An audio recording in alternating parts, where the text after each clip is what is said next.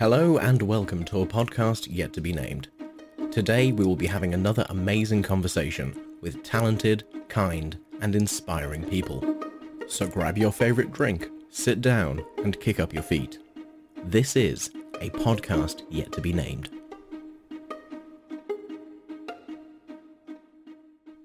Welcome to another podcast yet to be named. Here with the B-rated movie section is going to be Poch and Squiggs. We are going to be running through wonderfully great, horribly fantastic B-rated movies. Today we have guests that are joining us, Relli, as well as Starr, and to tell you a little bit about what we got to enjoy, what we got to watch through tonight is Squiggs. I have no words. Go ahead, Squiggs. Just tell us what happened. So what Poch is trying to say there is we got to endure the best worst movie of all time, because there's no other way to say it. It is so awful. It is terrible. It's so bad, and I have the DVD right here. It's not even advertised on the DVD it's on. I didn't realize the Magic Serpent down here. I bought this because it was a Gamma movie. I didn't even realize it was a 2-movie disc. They snuck in a disc on that had this movie on it.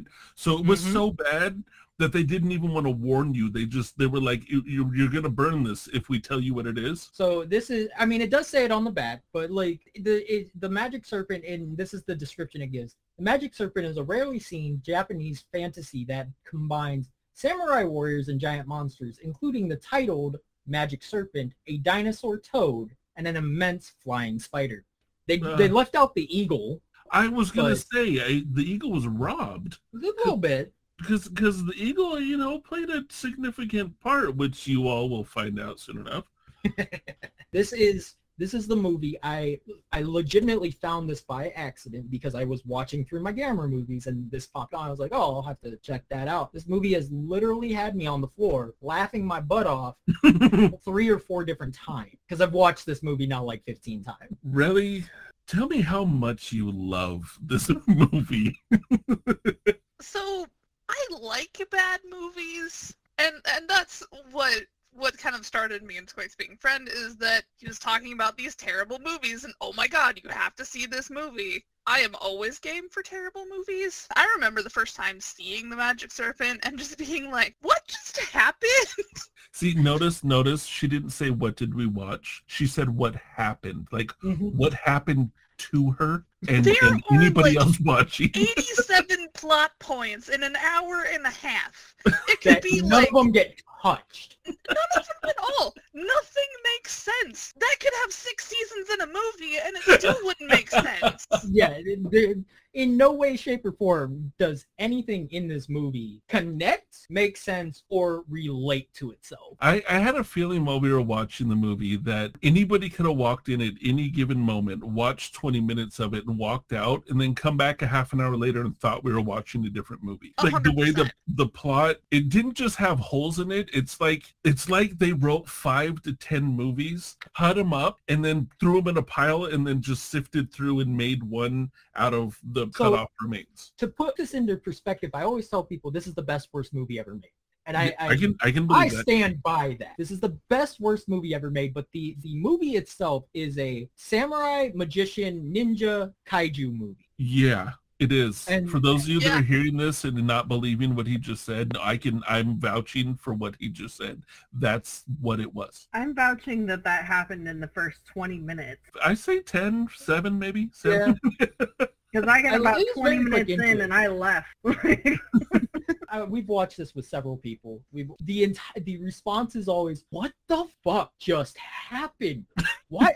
And my response is always, "Don't ask questions. It'll only hurt your brain." True. You I wanted appreciate to ask the movie questions. a lot more when you go into it knowing that it's just craziness and don't try to make the plot make sense. Honestly, Because, I kind of want to show this to people without telling them anything, just to literally fuck with their brain a whole bunch. Like to go into it and then watch them look. I don't know if you guys noticed my face while watching this, but there were quite a few times that my mouth just dropped open and my brain was like, make this make sense, make it make sense, and it didn't. My brain couldn't do it. Just so you know, I knew nothing about what I was getting into, and I laughed. And you still probably got every plot point you could have got. Yeah. Okay. Yes. Can I just put a spoiler in here that gets glossed over in this movie, like the entire point of this movie? So you're less than 5 minutes into this movie, and they're talking about they have to kill this guy, right?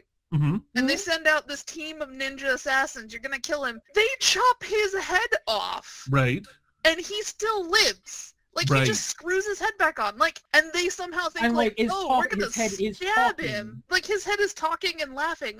He's a zombie. But they're gonna kill him. I was intrigued. I was intrigued when that scene happened, and I don't mind doing spoilers. We're talking about this movie. So if anybody just a heads up, 94 or something like that. Yeah, if anybody hasn't seen this movie and wants to without any spoilers, go watch it and then come back and listen to this and you'll understand a lot more. If you don't plan on watching it, stay here. Yeah, you won't.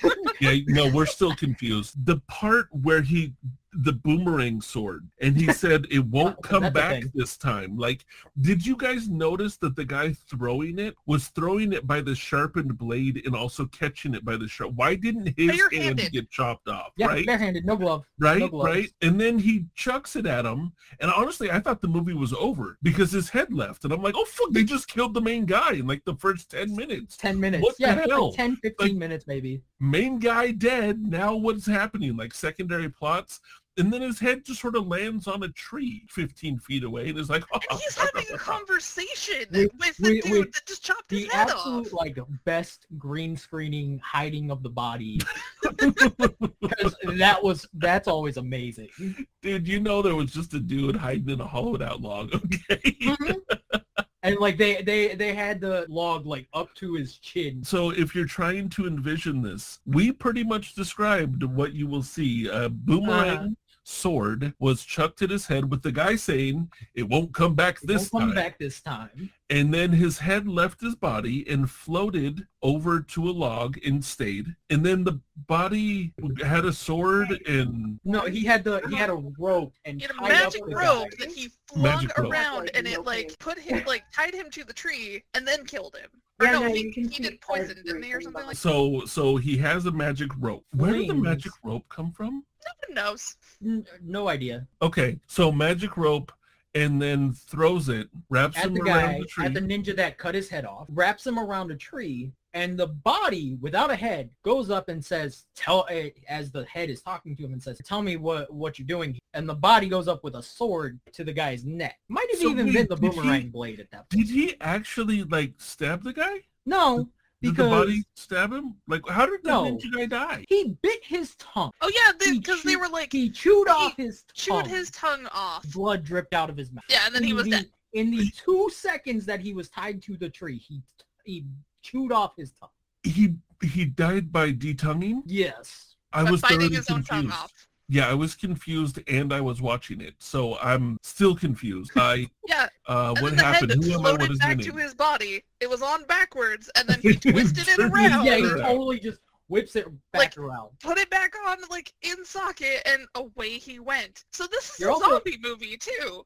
Yeah, you're also missing the fact that this guy, the master, his teacher, has a full-on conversation after throwing fire. Don't know where the fire came from, but throwing fire at him. Still, I have seen this 15 times. I still have no idea where the fire actually comes from. Okay, but he is a master magician. This movie needs to be unraveled. Let's just go. I mean, we talked about a funny thing that happened. I don't know if we call it funny or what the hell. Okay, so that's the thing that happened about 10 minutes in. Let's go for the other 15 plot points that happened in the 10 minutes before. So if we go to the very beginning, okay? So we go to the very beginning with the guy sleeping in a pure white outfit. And his wife. And his wife. Pure white outfits. And then the guy comes in, knocks on their paper door and says, The castle is under attack. These are the lord and lady of the castle. The castle is under attack. Somebody has betrayed us, and only I know who it was. And he gets up and he says, who was it? Who's betrayed us? He says, it was me, Yuki Daijo. And he cuts. He takes his super sharp sword and cuts it. Okay, And one it's thing so sharp, it cuts through his pristine white robes, perfectly where white. you could see the cut of the robe. No cut on the body, no blood on the body, nothing. And then the wife tries to run off because he's like, no, go, escape. And she gets stabbed in the chest through the paper wall. And with then these pristine white robes as well. Again, yeah, with the pristine white robes. And then she falls back and they have a dramatic, like, oh, Yuki Daijo, why? As you can see, like, her face and torso, pristine white kimono. Like, well, maybe, no blood at all, but she got stabbed in the heart and died. Maybe part of the plot was that because they were like the rulers of the area, that they were so pure with their pure white outfits that their blood was even pure white. You know, maybe their blood was invisible. Yeah, it was clear. It was just I'm trying to help this movie right now. I've noticed this is probably because it's maybe a little earlier. This is where William Shatner learned to act. Like, this is 100%. This is the William Shatner acting class. Like this was that's a formative part of his acting career. Yes. But if you think about it, like, every word is drawn out to the point where a word is every sentence. Okay, that was pretty good. Imagine. I'm imagining. I got backstory. That was my Yuki So Daijo. the kid, when he's an adult, he can get his head cut off and he doesn't die. And there's no like blood with that either. No. So like his parents don't bleed when they're cut. Maybe they're immortals. Maybe that's why they were overthrown. Maybe. Well, okay, wait. But if they were immortals, how the hell did they live that long when they just got stabbed by one guy? You know what I mean? Like one guy's like, "Yeet, you're done." Because what I liked is when the guy was just like, it was taken over and one person let them in and I can tell you who that was. Who was it? It was me. Like, that was so bad. It was me. That was so bad. I can tell you who it was. One person let them in. Pause for dramatic effect, man. Right? Well, who was it? It was Yuki me. Daijo. And then like says this. He says, "It was me, Yuki Daijo." Pause. Right. Sword. Like there was a good letting 10 it sink second in and pause. marinate there for a second. Right? Like, do we need to talk it through? No, we're just living in the moment. Okay, now I'm going to kill you. Bye. Bye. You know, like, whoa. He rehearsed that for He years. Dude, he stood in front of whatever reflective surface that he could find, whether it be a lake You or know a what that river. was? It was he rehearsed it in front of the mirror, in front of the lake, whatever he could find, reflective surface. Uh-huh. That was hold for applause. No, like you can tell though, because like when you watch the scene, you see him, he goes in and he's like battle ready, like knocking on the door, and then you see him slowly throughout the scene, he like brings the sword scabbard over to the other side and does the dramatic pose for it. So you know that he was like, it was me, like in front of a mirror. He was practicing. That bitch had that nailed. He's like, wait, there's more I have to do here. Oh yeah. Finish the job. See, all of this is in the first 3 minutes of the movie. Yeah. No, we're only talking. We've only got 3 minutes in. You guys are on for a wild ride. What I'm thinking is the actual actor. Like, we're going deep on this. The actual actor. This was like his role. You know what I mean? Like, he was just like, I've been trying to get into acting forever. This is gonna be my thing. You know what? He was a little bit older, so maybe it was the guy who was a good actor at one point in time, and then kind of fell off, and this was going to be his rebirth. This is like, I will be reborn. And so when he got the role, right, and then because the production had to be postponed because they were building the dragon and spider and toad suits, so while they were building the suits, he was just standing at home repeating the lines, and then he was probably the guy that was just like, it was me. Wait, no, hold on. If I go like, okay, it was me. No, that's not it. Wait, if you know what I mean, like where he tried it 726 times, and then on the 727th, he was like, it was me. Pausing. You're going to die. You know, like, and then there was like that. He perfected it. So when they came in and said action, he was like, one take, bitches, one take. I got this, and then just owned it. I'm pretty sure this whole movie was just one take. Look, man, the production production value.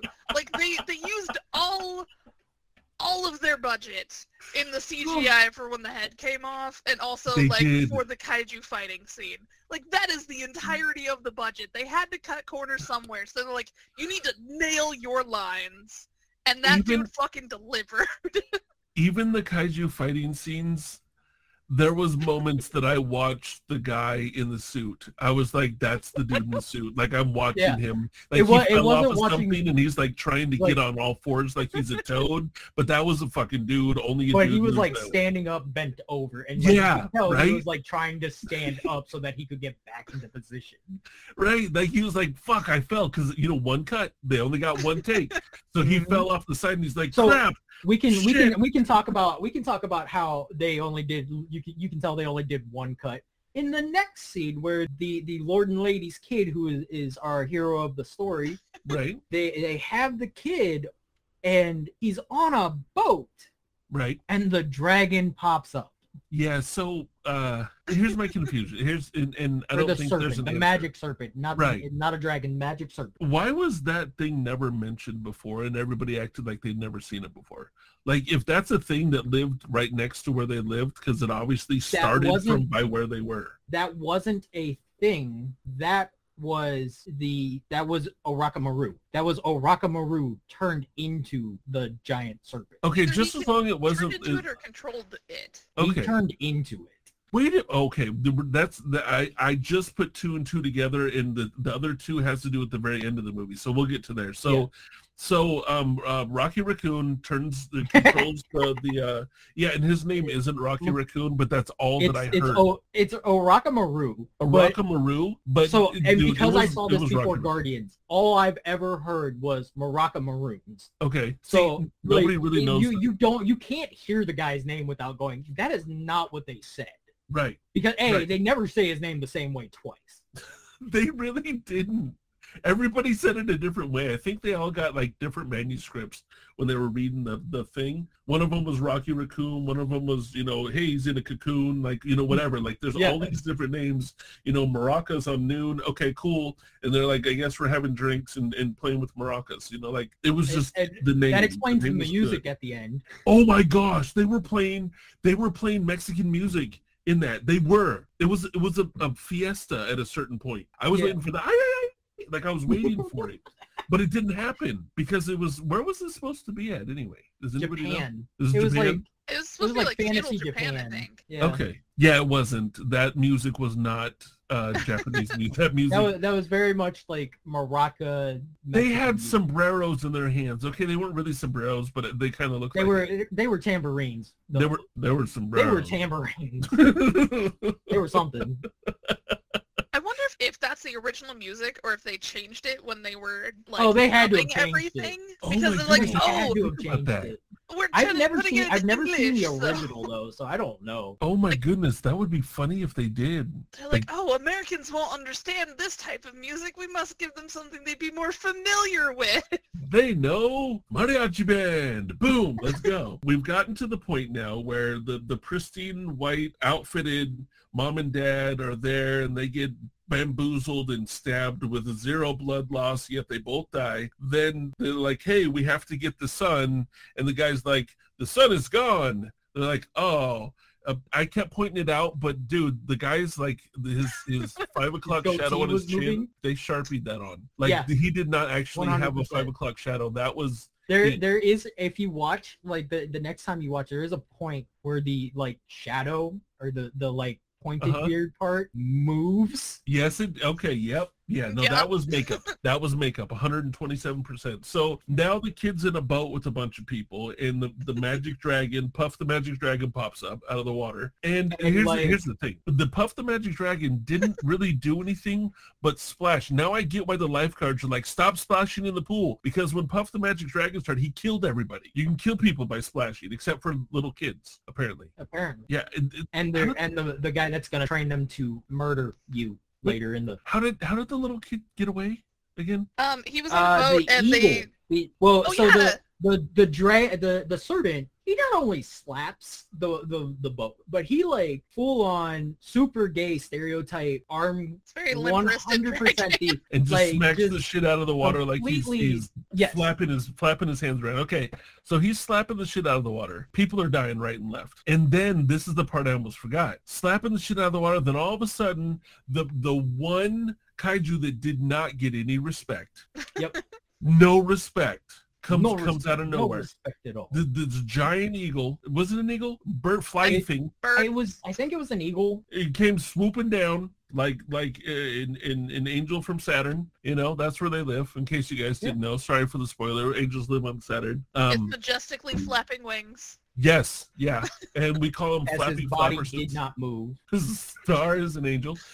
So And he flaps his way into the area, barely flies by, doesn't hit the serpent at all, but barely flies by the serpent, where there's like a 10-foot gap between them. Somehow his claw takes out the eye of the serpent. Look, he's got he has a 10-foot claw, okay? He has one 10-foot claw. It looks like he's flipping back. you off all the time. That's what it is. They didn't want to show too much because it looked like he was flipping you off. Oh my gosh, it was a velociraptor eagle.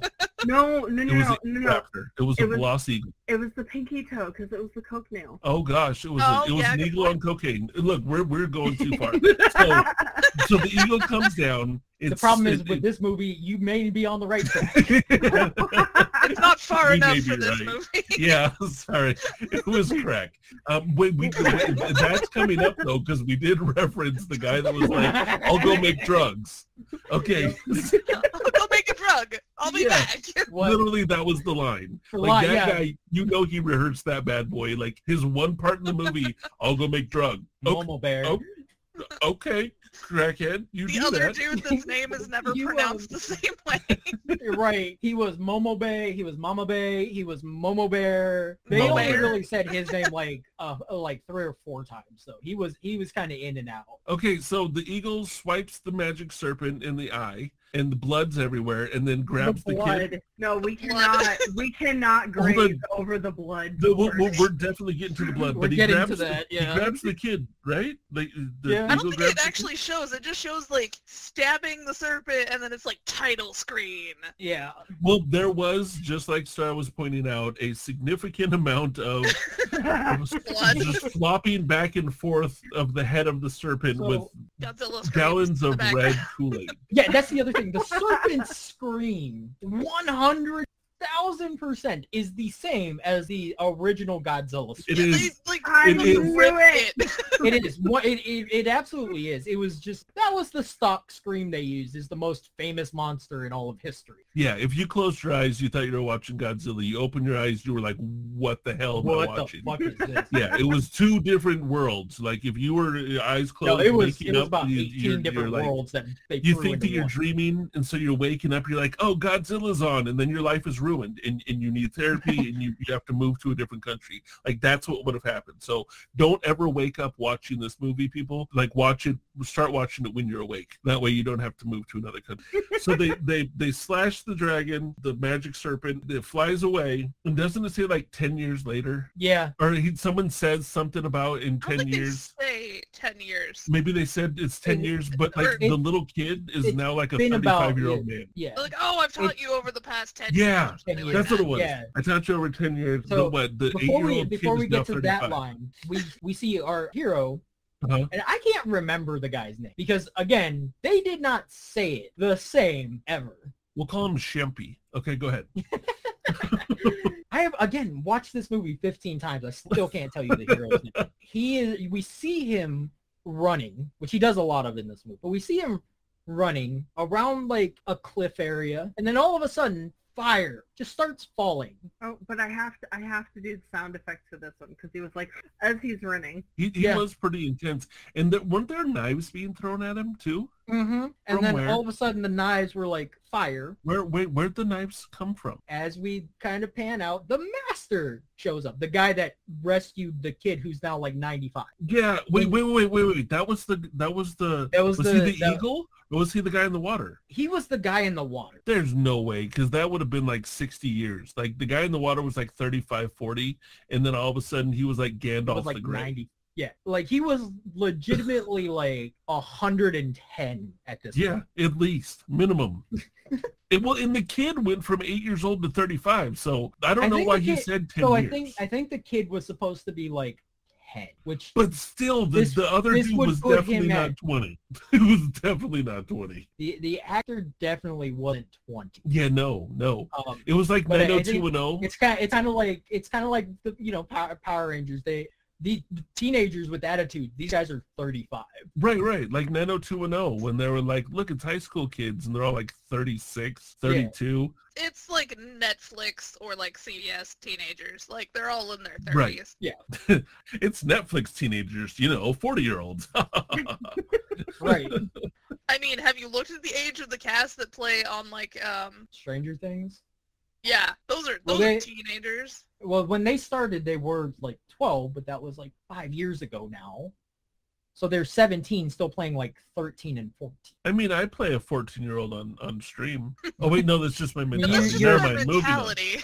Yeah. No. You play a 4-year-old on stream.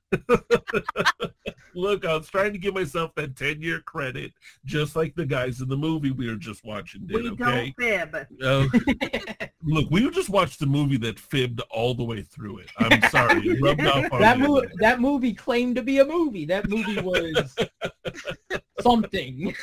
It was an experience. It That's was what it definitely an It experience. was. Fire appears out of nowhere, and then the flying guy, the guy that's all white, he flies. Yep, he literally just lifts up, kind of like Magneto does in the Yeah. X-Men. Yeah, like, he didn't bend he his knee. just kind of lifts. He doesn't Yeah. really move or fly. Yeah. He just kind of lifts over to where he's going. You know how most normal superheroes, they sort of like bend down and jump, or they, like, he's just like stiff as a board, and then I'm here. Yeah.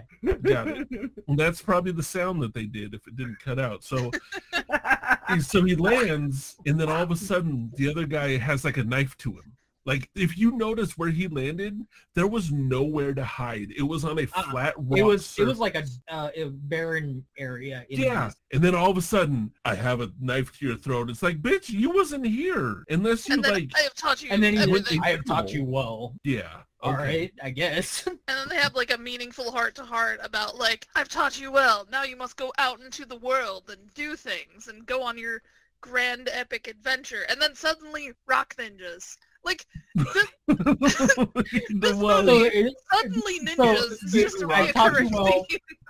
Go out into the world and find your adventure. And then he leaves. Our hero leaves, and he goes, okay, and throws his staff, just tosses it into the ground. No reaction whatsoever.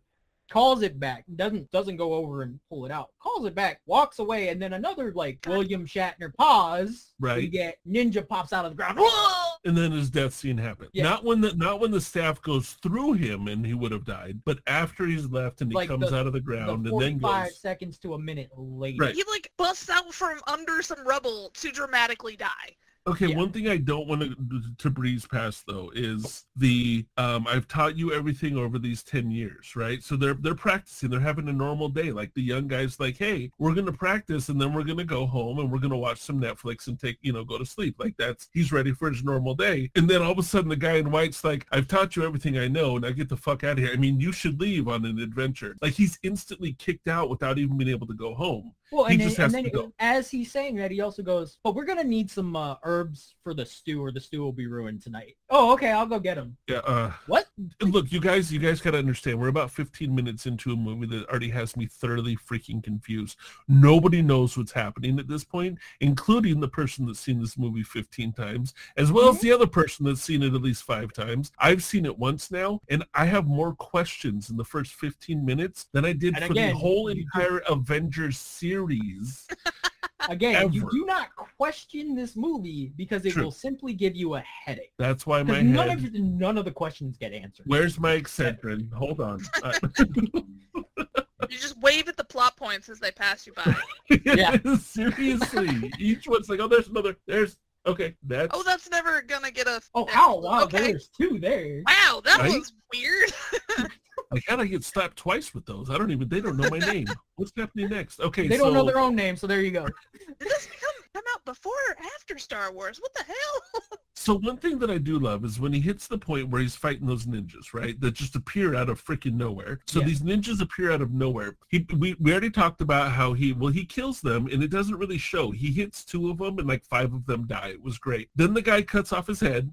And then he magic rope kills him with the tongue bleed out, blah, blah, blah, blah. Then in this small area, he grabs a ninja star and throws it at a tree, and appears a woman running. Like, how did those ninjas not know that she was there? They were hiding right there. Like, were they hiding together? And she was like, you go first, I'll go later. Oh, how did that work out? Okay, see, nobody knows. Nobody fucking knows. That's this movie. Ask the question. I've actually had that question too. I'm like, you were there, and the ninjas were definitely right at that tree. Like, they were. That's one of the places they came from, was that tree. And then all of a sudden there was tree. And then she's running. She's running and running. And there's a lot of running in this movie. And there is no doubt in your mind that this is a woman at all. Yeah, no, definitely is. Gave it away. Yeah. That too. But like, I mean, I scream like that sometimes, but I don't hit those notes. You knew it was a lady. You knew, and they closed up on her before she ran. Those notes. You definitely hit those notes. Okay. God damn it, Starr. Look, we're trying to keep this podcast PG-12. Okay. Anyway, keep going. So they close up on this woman that you know is a woman, and he stares directly at her again. Dramatic William Shatner pause. Right. Before she starts taking off, and he chases her down. I love the running in this movie, by the way. We cannot gloss over that whatsoever. The running in this movie could be a movie itself. Okay, keep going. The running in this movie is the basis for Baywatch. Dude, the running in this movie was more than what happened in Forrest Gump. Okay, there was more running in this. And in Forrest Gump, it was like a whole movie in itself of him running from the East Coast to the West Coast. There was more running in this movie. I think they ran around Japan 326 times in this movie. That's a low estimate. Which means they had to shoot it 325. I think they just ran it once. I think they just did a marathon run, recording nonstop, and then just cut the little running parts into the movie. They're like, hey, our movie's supposed to be an hour and a half. We've only filmed 36 minutes of a plot. Add an hour of running all throughout the movie. I mean, someone looked at the man. Someone looked at whoever said that and said 36 minutes of a plot. There's a plot? Do you know what a plot is? Because that, my friend, is not. I'm sorry. I thought we were filming in the wrong order and out of place.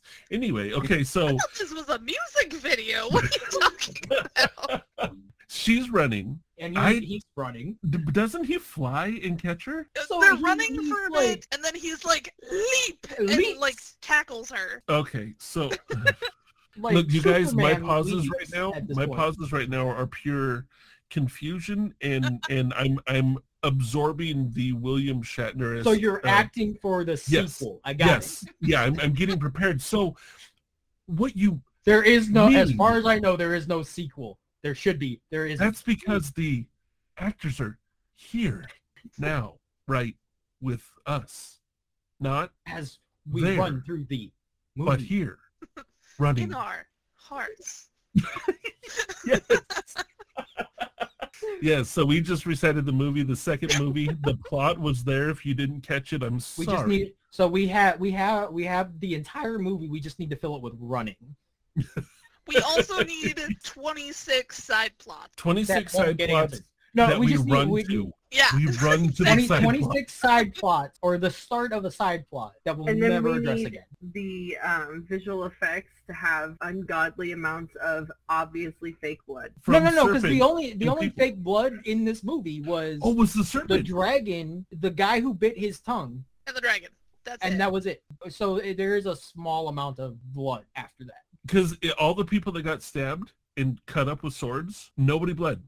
Nobody. A lot of people died, but nobody bled. Okay. So as he's fighting the ninjas, Orakamoru, Rocky Raccoon. Okay. Baraka's on the moon. Like, he goes and finds his old master, who is the master of the kid, and like that was his first stoop. He's apparently 106 years old and looking very bad for like a crisp 50. Yeah. Oh, he did well. I mean, the one guy that said I'm gonna go make the drug, he's been on crack for a while, so you can tell he definitely been. the effect He had of definitely been tasting the product. Yeah, opium is not your friend, my buddy. Opium is not your friend. So we have him talking to the master now. We have a Rakamaru talking to the master. Oh wait, he came in as a gardener snake though. Yeah, he slid through the door as a gardener snake. But he was supposed to be an asp. Yeah, he is an ass. I thought he was an ass the whole movie. Okay, so he was an asp. As one may say it, and his name was Rocky Raccoon. Nothing is adding up. Okay, so he turns because he talks about, like, after he stabs him, he's like, you've been bit by an asp. Your power is useless here. I'm like, just a random snake? Like, what? Well, okay, it so definitely wasn't an asp. he gave him, they talked, and he was like, sorry, I've been away. I was getting a pack of smokes at 7-Eleven and never came back. I wanted to, hang out with my friends. Don't judge me. You're not my dad. So he comes back and he's like, there's the scroll. I stole it from you, but I brought it back.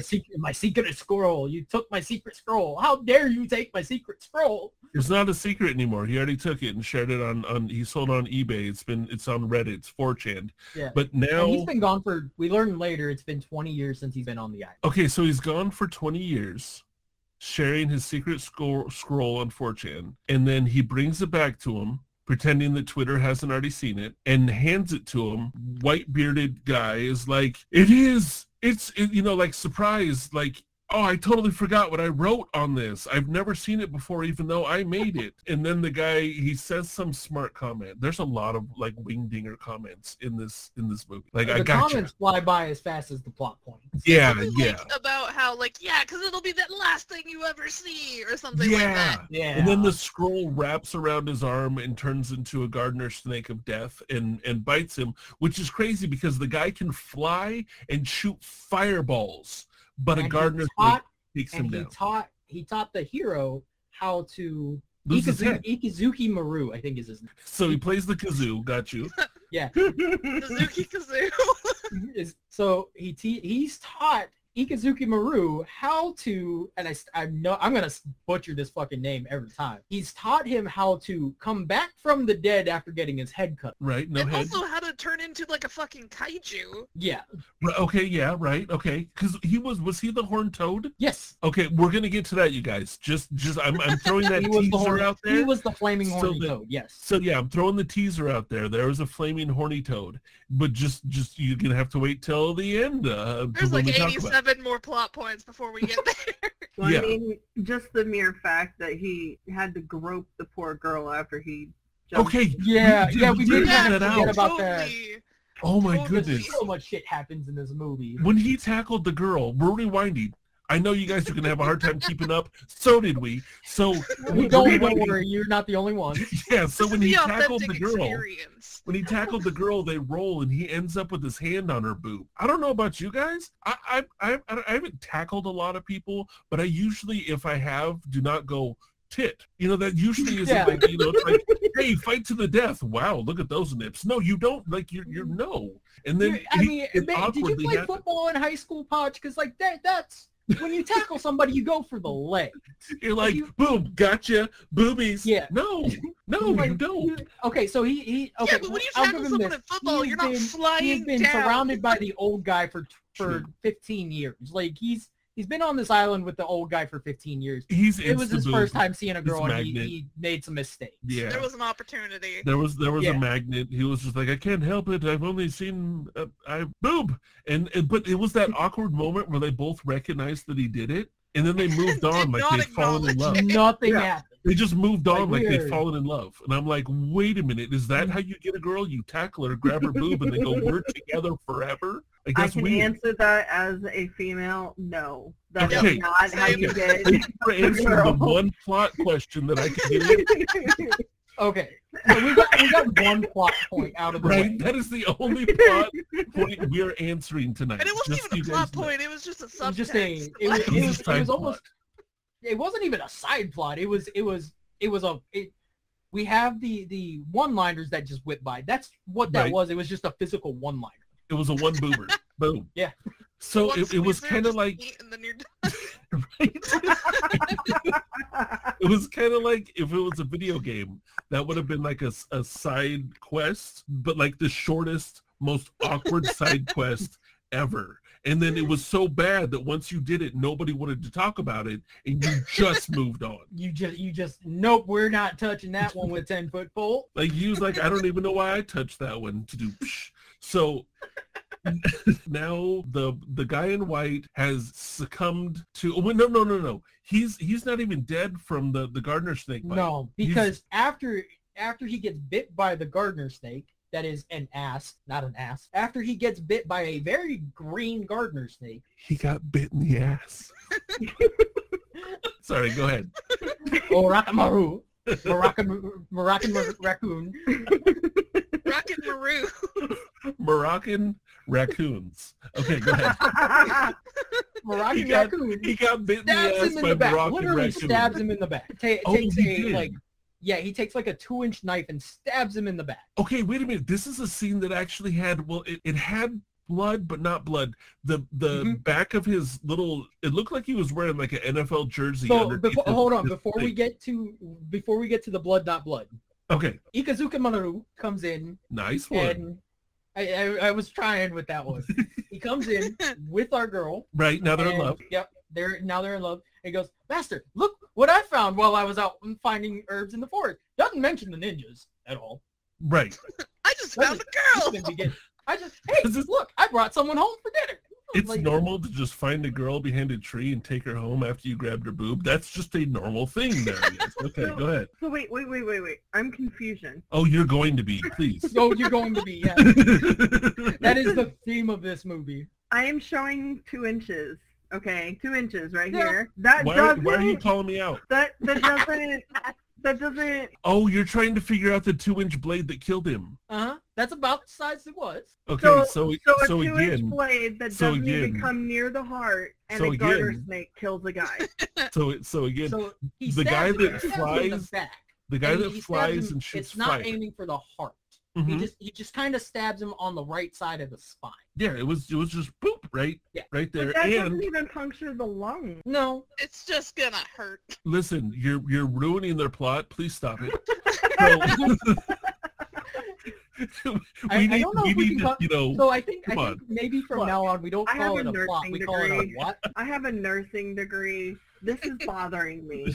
Okay, but this gets better though because like it's daytime when he meets this girl. I don't know if you noticed this or not, but it's middle of the day when all of this happens. It's like as they're talking about it, they get to that place. They're like, it's over there on that hillside, and it's like dark when they get there. Like they get back, and this dude has were doing something before they got back. Yeah, like this dude has been actively dying for like a good day now, and like they don't address like the fact that he's sitting back up because like he falls down like, oh, I'm dying, but he's perfectly sitting up, meditating stance. He somehow put the scroll, like the super secret scroll, back behind the eye of the statue thing. That was the ass that turned into the scroll. The scroll, but it's a scroll again, but it's back in like the hidey hole that somehow this kid has never noticed. The hidey hole.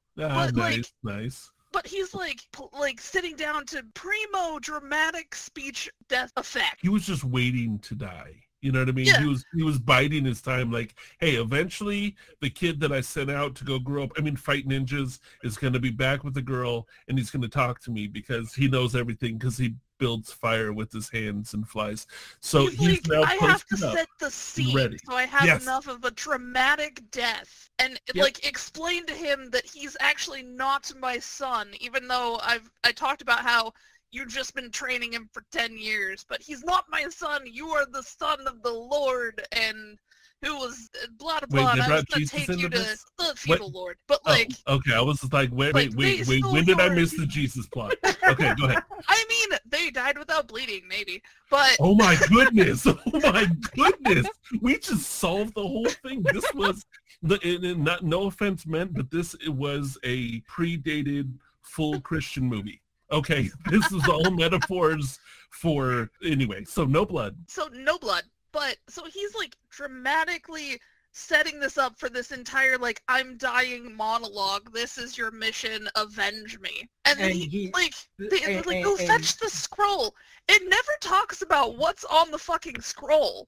Like, the scroll is never brought up again. He doesn't even look at the scroll. The only thing I can think is on the scroll is how to turn into the kaiju, because the only ones that actually turn into it are Moroccan Maroons and Ikazuka Mandima. I love you. Okay, so the only ones that actually turn into it are them. And Poch is now dying. Okay, that was beautiful. Like, the way you just said it, like, it was gold. It was gold. The only other thing that I'm thinking it may have been was predated to regular, like, magazine print, and those were like the Penthouse forums. That's how they got through just being two guys in a hut, is they would hide them in the eyeball, and it was just... You took my secret scroll out there, Playboy! That's why he died. He's like, you stole my porn, you little bastard, I will die. Okay, so he comes back with the girl, he glances by, he's like, look who I brought home, hey! And like, they show him, and he's like he's hunched over, dying. You can see the blood. Right. Blood the little dot. like, there was a little, like 1.5 dot. Yeah, like the dot of blood on the side, on his back. So essentially he came in ready to party, and if he hadn't have brought the girl, probably would have gone through the whole evening with the dead guy right there, just going about his business. But the girl was like, I've never met you, and I didn't know, but you have a red dot. You must be dying. But they totally do spend, like, they've got to spend the night with the dead body, though, because, like, it comes to the next morning when they're, like, setting out to avenge him, and then, like, suddenly Granny appears. Yeah. Like... Yeah, okay, what was that? Suddenly Granny, like, what was that that? was...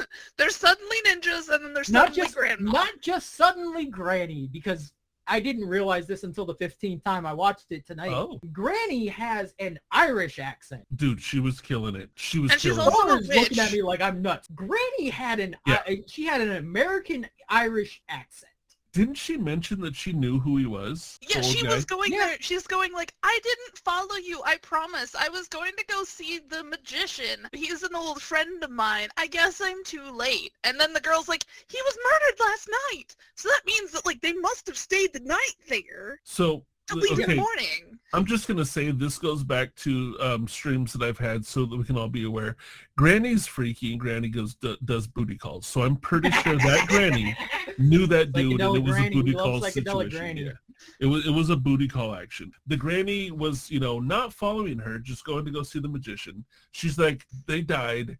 That is a really fucked up thing that I didn't think about, the fact that there's a dead body, and they're like, yeah, let's just sleep here. Because if you stop to think in this movie, you hurt. There is no point in this movie where you go, oh, I'm thinking about this, and you don't have a headache. I need to see a doctor because my brain has popped twice. I heard it audibly go in my brain. Maybe the Granny was following the girl because she was secretly going to kidnap her and put her into the sex trade. That wouldn't be too far away from another plot twist. It just really wouldn't. Okay, but so... also, Granny is like, here, have this magic hairpin that's a spider that you can only use one time. If you try to use it twice, it will, like, attack and kill you. It will turn on you. It's a single-use item, and then she fucking sinks into the ground and disappears. Like, this is magic grandma now? Like, what? Oh, but I can't go with you. Because if I go with you, then I won't be able to survive. So and then she's talking about how, like, your father was no good, but you need to do this on your own, I suppose. May the gods protect you. And maybe I can protect you too, and give you the spider. Get in my belly. Okay, like, that's legitimately what it was. So, it was Fat Bastard before Fat Bastard was a thing. This movie ties into every dude. It got William Shatner started. It got Fat Bastard started. Like, this movie, it was the inspiration for Star Wars. It was the cornerstone for all of Hollywood. Hollywood didn't exist before this movie. Hollywood saw this movie and went, "There's too many plot holes. We'll make our own damn movie." That's probably where like the next 30 movies came from. Yes. Like that's how they did like the next 30 Hollywood movies. We need to go look. You said it was like 1962 or 1964. We need to go Something look like at that, yeah. like the next like 100 movies made in Hollywood after this one came out, and that's how we'll be able to finish all the plot lines. You know this movie was just like a Saturday night evening on the TV terrible monster movie that they just showed. This one wasn't even like the B movie at the theater. This was just the terrible. So. This was just the terrible movie of the week. This was a straight-to-TV movie. Have we looked to see how much this movie grossed yet? Oh, I can't imagine it was I anything. don't even know if they would have recorded it at this point. They didn't even put it on the title for the DVD. I'm just going to be real. I already forgot the name of the movie. What's the name of the movie again? The Magic Serpent. The Magic Serpent.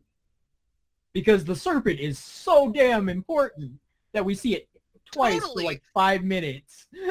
It's what this movie is about, man. How dare you? Okay, so 1966. 66. Okay. It's 86 minutes. Oh my goodness. On this, it has a section for what the plot of this movie is. Should I try and read? What? Should I? There's no way. It's got to be. There is. I got to read it. I'm at least going to start it. I'm going to start it. So the Omi Kingdom, ruled peacefully by Lord Agata, was raided by his corrupt general Daijo Yuki, who was assisted by an evil ninja named Rocky Raccoon, who slew the lord and his wife, who in turn trusted their young son Ikazuchi Maru to their soldiers, who escaped the kingdom in a small boat. Rocky Raccoon goes after them, transforming into a giant serpent. He sank the boat and almost succeeded in killing Ikazuchi Maru until a giant eagle flew in, injured Rocky Raccoon, and saved the young boy. Years later, Ikazuchi Maru, now a young man, has mastered the art of ninjutsu and toad magic, thanks to an old hermit named Dojin Hiki. Okay, when a band of ninjas sent by Daiju Yuki tried to attack Maru, the young ninja puts his skills to the test. He was a ninja? I didn't realize he was a ninja. Apparently he was a ninja. Okay. Magic ninja. Magic ninja. I mean, Magic Ninja. Okay, along the way, I love how they put this. Okay, we saw this movie. We know how this really happened. We know the grope that happened. This is how they say it. Along the way, he meets a beautiful young girl named Tsunade. Tsunade, okay. Yeah, that one. Again, I do not remember the main two characters' names. With whom he becomes friends with. That's all it says. It says nothing about the ninja throwing, the fly attack, the boob grab, the fall in love, sleep at the house with the dead guy. Yeah, it says nothing about any of that. Rocky Raccoon. That would be under spoilers. Meanwhile, Hiki is confronted by Rocky Raccoon, who turns out to be an old apprentice. Hiki also turned out to be the giant eagle that saved the young Maru and gave his former people a star in his head. How was that never What? See, this is fucked up. We've watched the movie. You watched it 15 times. I watched it once. I'm thoroughly confused. Apparently, the white bearded dude was the eagle. Is that what this is saying? I mean, I guess it makes sense because that's what the scroll would be. But no, he wasn't. Because the eagle, spoiler alert, the eagle shows up at the very end of the fucking movie. When dude's dead. Dead. And they like fly off on the eagle. Yeah, it's not like Ikazuki Maru turned into the eagle. He is sitting on the eagle's back. But he taught the other kid to come back from the dead. Maybe he came back from the dead after they left. It was just his way to really kick them out of the house by pretending to be dead. Look, as soon as you said that, the first song that popped into my head, if I could turn back time. You know what I mean? Like, we did say we were sharing here tonight, so apparently we got shared. Okay, so there's more. I'm not done. Oh. So Hiki became the eagle, gave Rocky Raccoon the scar on his head. Then Rocky Raccoon attacks the old master with ninja magic and poisons him. They return almost too late as the dying Hiki tells him all he needs to know about Rocky Raccoon, telling his pupil to avenge his death. And just before he dies, he reacts to the girl in shock as though he realized something about her before setting out on his mission to avenge his master. So the dude is dead, right? So dude is dead. Before setting out the mission to avenge his master, Maru says farewell to the girl, who's taken care of by an old spider woman, who tells her to follow the young man. Spider-Man. She gives the young woman a spider hairpin, which she can summon a giant spider, but she can only do it once, lest the giant spider turn on her. And you notice they didn't even play on to that. Like, that was completely unnecessary. Because she only called on it once. And she didn't even think about calling on it a second time. No, that was never. There was no. I shouldn't do it yet. It's not bad enough that I need to do this. Like right. There was never. It was just, oh, I haven't used it yet. Boom. But that's when the movie turned a little NC-17. So I don't think they could have pulled that one out twice. So that was there. I read a whole bunch, right? Yeah, there's the rest of the plot. Paragraphs. No, the rest of the plot is one more paragraph. So I read all that. That's the first 15 minutes. I'm going to read the rest of it just really quick. The course of Maru's journey has him befriending a girl named Saki and her little brother Shirota, whose village was oppressed by Daijo Yuki's men. Yuki himself tries to execute Saki and Shirota for treason, only to be attacked by Maru, who proclaims himself to be the invincible ninja. Demanding revenge against Yuki for murdering his parents in the overthrow of the kingdom, that's Maru, confronted by Rocky Raccoon, who duels with spectacular ninja magic. We also learn of a shocking secret about Tsunade, the girl. She's the daughter of Rocky Raccoon. Her father urges her to kill Maru with poison after a hired assassin failed to kill him. After these failed attempts on his life... There's so much missing. I know, but after these failed attempts on his life, Maru sets out to rescue Saki and Shirota from Yuki, who is in the midst of celebrating with his kingdom, transforms into a giant toad, rampaging Yuki's stronghold. Rocky Raccoon confronts Maru and the giant, powerful serpent, and a spectacular showdown between the two magical forces ensues. The end of their plot. No. Because first of all, you just glossed over the absolute best part of this fucking movie. My absolute 100% favorite scene in cinema, which we will get to. I know what that is. Which Trust we will me, get to. You're gonna want to hear this. Okay, so let's fill in all the holes. All right. Oh my That's God, what she said. so many. There's the spider lady. We got to that point. The spider lady gives her a pin. She now is following home dude. And then isn't that where it shows the cart and he saves the kid from getting run over by the heavy cart? Yes. Like, so I'm literally having to replay it at this point. I know, and it's tough. I hate having to do that to you because like I'm having to, like, I've got the projector running right now. Right. It's got But yes, so the cart failed, and now we've met Sake. Saki, yeah, S-A-K-I is how they spelled it on here. We met Sake, and we met her brother, and their father, who is a billion years old as well. And the cart that they're pulling, that the like 10-year-old kid is pulling, fails and like breaks from what he starts running away. The cart is right behind him and almost runs him over. At which point, a like spear just pops down in front of the cart and stops the cart 5 inches from the kid. Just instantly stop. Then the wheel like falls off the cart, which was fun. Yeah, the wheel falls off the cart. The father kind of recognizes who Ikazuki Maru is. Don't know how he recognizes him, but he does. Everybody recognizes him. Apparently everybody knew exactly what he looked like, even though he'd been stowed away up in the mountains with an old guy for like 10 years. 140. The kid was like 35. But yes. So well, here's the thing. They were up in the mountain for like 150 years, but there's so many plot holes. It turned out to be 10. Right, 10. They just had to narrow it down. So he saves the kid from getting run over. No. I mean, the actual plot hole sucked out the time.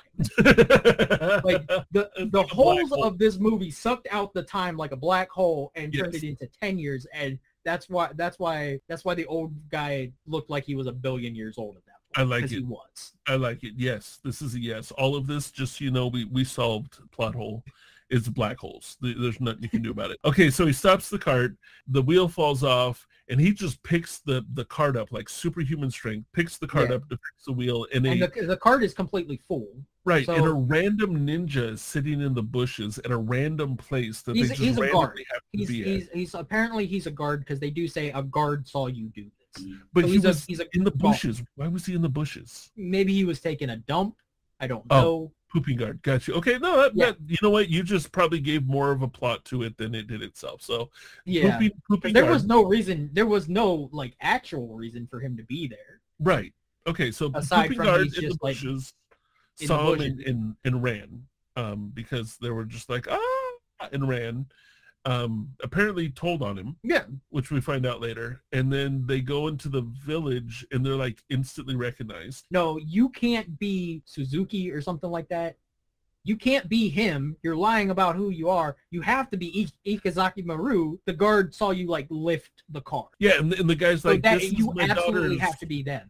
Yeah, this is my son-in-law. He's just really strong and dumb, and starts beating him up, like smacking him in the ground so that the guards will think he that, starts beating him up, but if you watch, he is absolutely theater whooping his ass yeah, because he's sitting there going, "How dare you yeah, do that?" yeah. Like he's not touching him, but he's smacking his own arm. Yeah, it was good. That guy played his role. Yeah, he knew 110%. he'd been in the theater a few years, which probably explains the cocaine. He had a bad turn. Like he looked like he'd been on some cocaine. He looked rough. That dude looked rough. I'm not even gonna lie. His I felt kid kind of is bad. 10 years old. The daughter is probably 16 or 17. I mean, they never really mentioned her age, but like 16 or 17. He looked to be 95.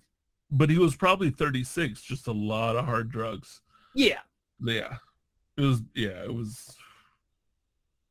So just so you know, while you're doing this, I'm trying to find how much money this grossed, and it's nowhere to be found yet. I'm still looking.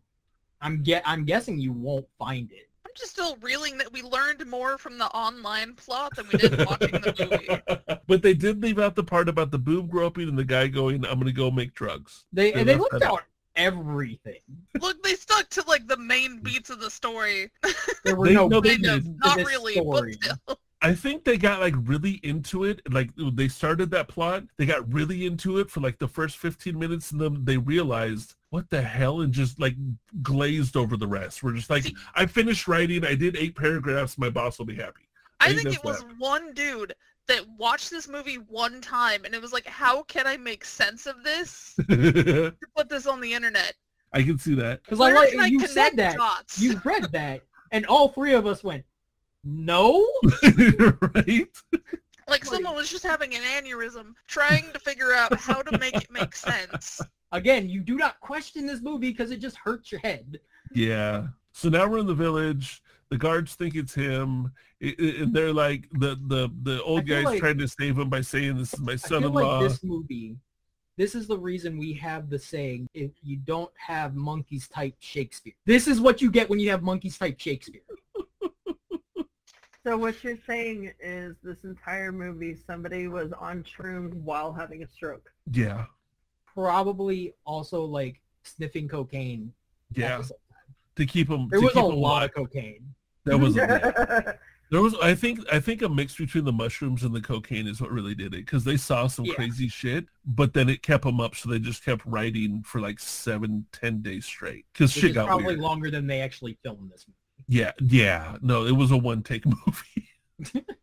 We had talked about this. This was definitely a one-take movie. They did not okay. Some of the parts where they were talking, Maru and the girl, and the way he was smiling, I was like, he looks kind of nervous, or like he's like flirting. But they're like, dude, we're only doing one take, so we're leaving that in there. Where he's like, yeah, this guy just died. And it's like, no, you don't What? smile at her like you want to touch her boob again, because that's all he was thinking about. He was that's talking 100% about all he was how thinking like about. this dude died and this dude died, And that's I'm not like, even the character. That was the actor. yeah, no, that's what I'm saying. It wasn't even the character. It was the actor got to touch a boob, and he was just, every time he looked at that person while doing the line, he's like, there's going to be a lot of murder and mayhem, and he just had this happy look on his face because all he could think about was, I touched your boob. Nah, I touched it. What? Yeah, it dig. I've touched the boob. Half the movie's facial expressions is him reliving that moment. The other Okay. half is constipation. There was a lot of that. Seriously, they walked like they were like pooping their pants. Seriously. I can't tell you how many times after all the running. That's It's why all the from running. the constipation's from all the opium that they did. Got you. And, But then 'cause all the that is a running side effect of like drugs is constipation. and all the running was them trying to get to the bathroom. Yeah, We yeah. are closing plot holes one after the other. Opium, cocaine, mushrooms, and I gotta poop. That's the whole movie right there. Okay, so they get to the town. Oh, old man motherfucker decides he's gonna start theater whooping the guy's ass. Did you just say old man motherfucker? Yes, I did. I'm pretty sure that was his name. Continue, please. So he starts theater whooping his ass. How dare you? You get us in trouble. Just tell them the truth. You're just an idiot. You're strong. That's why I liked you. You're an idiot. Right. Tell them. And so they let him go. Apparently that was enough. So they let them go. And Which is a he little suspect. splits off.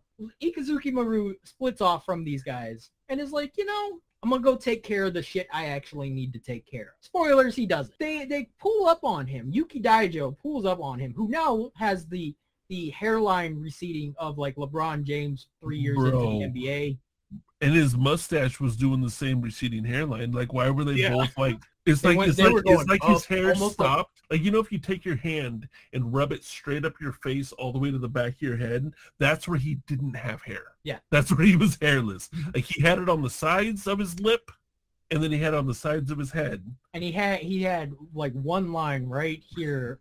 He had like the soul patch going. He had one long the hair. soul patch would move because it was drawn on. Okay, it was absolutely drawn on. Oh gosh, this movie's so bad. Okay, so like every time we start talking about it again, I'm like, what are we doing? Why are we talking about this? Like, we're gonna make it through this. I'm determined. Here's the best part. We are now 20 minutes into this movie. Ladies and gentlemen, this movie's an hour and 36 minutes long. I'm sorry. Okay, so an hour and 26 minutes. Not hour and 26 minutes. Okay. So we only have an hour left. Yeah, but see, the last part of the movie goes. Now I know why this guy wrote it like this. The last part of the movie, like there's a whole like 45-minute section in there that I don't remember. Yeah. It seems. Wait a minute. What the hell happened? Wait. Hold on. Okay. Then he comes in like a ghost, and they try and fight him, and he disappears. Right, saying, "I know who you are. I'm gonna get you." Yeah. So he shows up. He wants to take care of the old guy motherfucker. Uh-huh. He's talking to them. What happened to Ikazuki Maru? We know he was with you. Where's he at? Oh, I don't know. They actually don't know. He left. He went somewhere. I don't know. He's not with us. I don't know. And he kills old man motherfucker. Yeah, that dude, he said, we're going to beat it out of your family, and then they kill him. Like, bitch, you didn't beat it out of his family. You just killed him. Like, that was pointless to say you're going to beat his family and then just kill him. And then He's all of a supposed to sudden, watch. That was the whole point. coming in like warriors on horses, the ghost of the Lord and Lady from the that were murdered in the pristine white robes, complete warrior garb, comes in as ghosts to scare Yuki Daijo and his men. Told you the angels were from Saturn. Okay. So they did an Obi-Wan Kenobi. Yeah. Another place that movies got their start. Okay. Mhm. Okay. We're doing this. We're figuring the truth out. Okay. This is some. I don't know where this next part plays into movies. The next 150 movies afterward. But Okay. they all circle up, and then there's the light bright. He draws a circle in the air, full on It's the like hoop of death. it's the hula hoop of death. Hold on. Just let this sink in for a minute. Wonder Woman. Her lasso though. Doctor Strange. Ooh. Maybe A little more accurate. I was thinking more Krillin from Dragon Ball. There we go. Yeah. I'm telling you, So this movie started everything. This movie started is Hollywood. this movie is like it's Patient Zero. This is movie zero. Okay, that's what this is. This is movie zero. Like the only thing that came before it was like Godzilla, and that's why it has the Godzilla screech.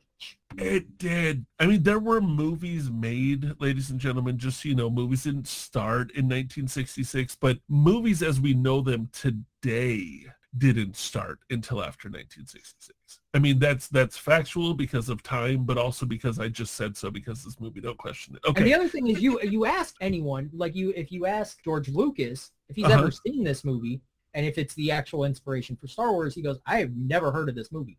He's blocked it out. Either he's blocked it out. He saw the movie once and blocked it out and went, I've got a good plot line here I can make. Either that or there were a lot of drugs involved.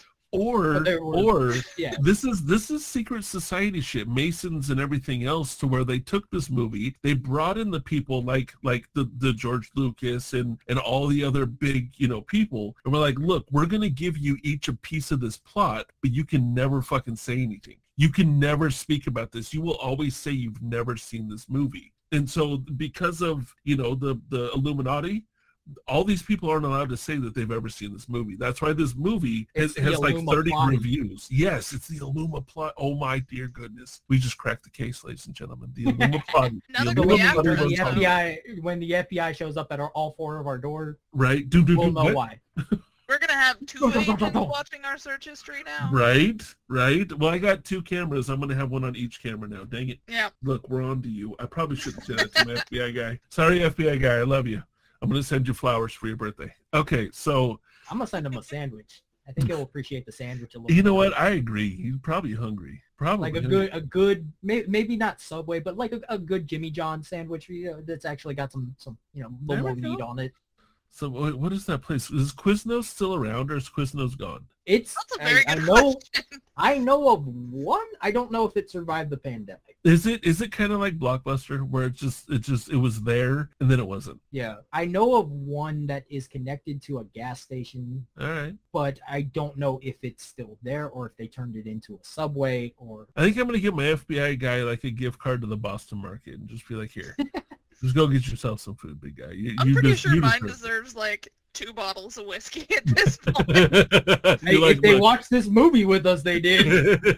Take my Costco membership and just grab a couple of cases in the bag. Just no, not of beer, but of cases of like vodka and whiskey. Look, my FBI guy has to deal with my ass, so whatever they want. Like, it doesn't matter what it is, whatever they want. Okay, between my search history and Amber's search history, we're not even going into that. Glorious. Okay, so I don't even know if we're like 3 minutes into the movie or at the end. I'm thoroughly confused. Yes, thank you. If they rearranged the plot, if it either would have worked better or the same. Yes. Okay. So now there's no answers in this movie. Again, we got more answers to the movie from the synopsis written by somebody else than we did the actual movie. Let me see, because I'm dead serious. Like, I blanked out part of this movie, and we just watched it before recording this. Uh-huh.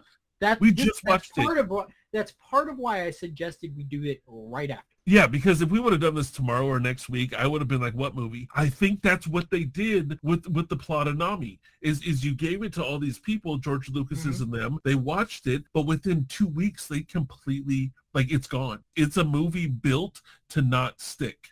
That's what it is. It's like, hey, watch this movie. What'd you watch? What are you talking about? I fell asleep. And I can actually, the first couple of times I watched this, again, I have family. One of the things we would do is watch these terrible giant monster movies. There were, I played it twice, and none of us remembered watching it until close to the end. Okay, so I have a theory. Legitimately, I've played it. We've played it multiple times now because it's terrible and I love it. But the first couple of times we played it, we didn't remember watching it. Okay, I have a theory. The reason hilarious. why this was the basis for everything and no one remembers it, because they all think it was like a really fucking weird dream or a really bad trip. Yes. Or both. Yeah. Yes. Yes. Yeah. I think everything right now is just a yes. Like, it might be this, and this. Yes. See, yes. It's all of it. Personally, I think everybody just, has temporary amnesia to the whole thing. Like, there's some sort of hypnotic thing that goes on at the beginning. I don't think it's hypnotic. I think it's literally your brain trying to go, nope. It's protecting you. Yeah. Yeah.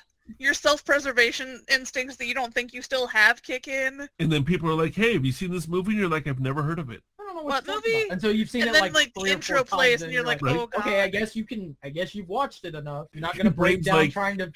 Your brain's like, you've tortured yourself. You hate yourself. Watch it again. Yeah, you've watched it enough. You're not gonna break down trying to break it down. So yeah, here you go. So here's my confusion. And mind you, everybody, I just watched this movie. The ghost guys go, we're gonna get you, right? And then the guy's like, somebody attack, and when they go to attack, they disappear. The hula hoop of death grabs them, and then it throws the one guy in the air.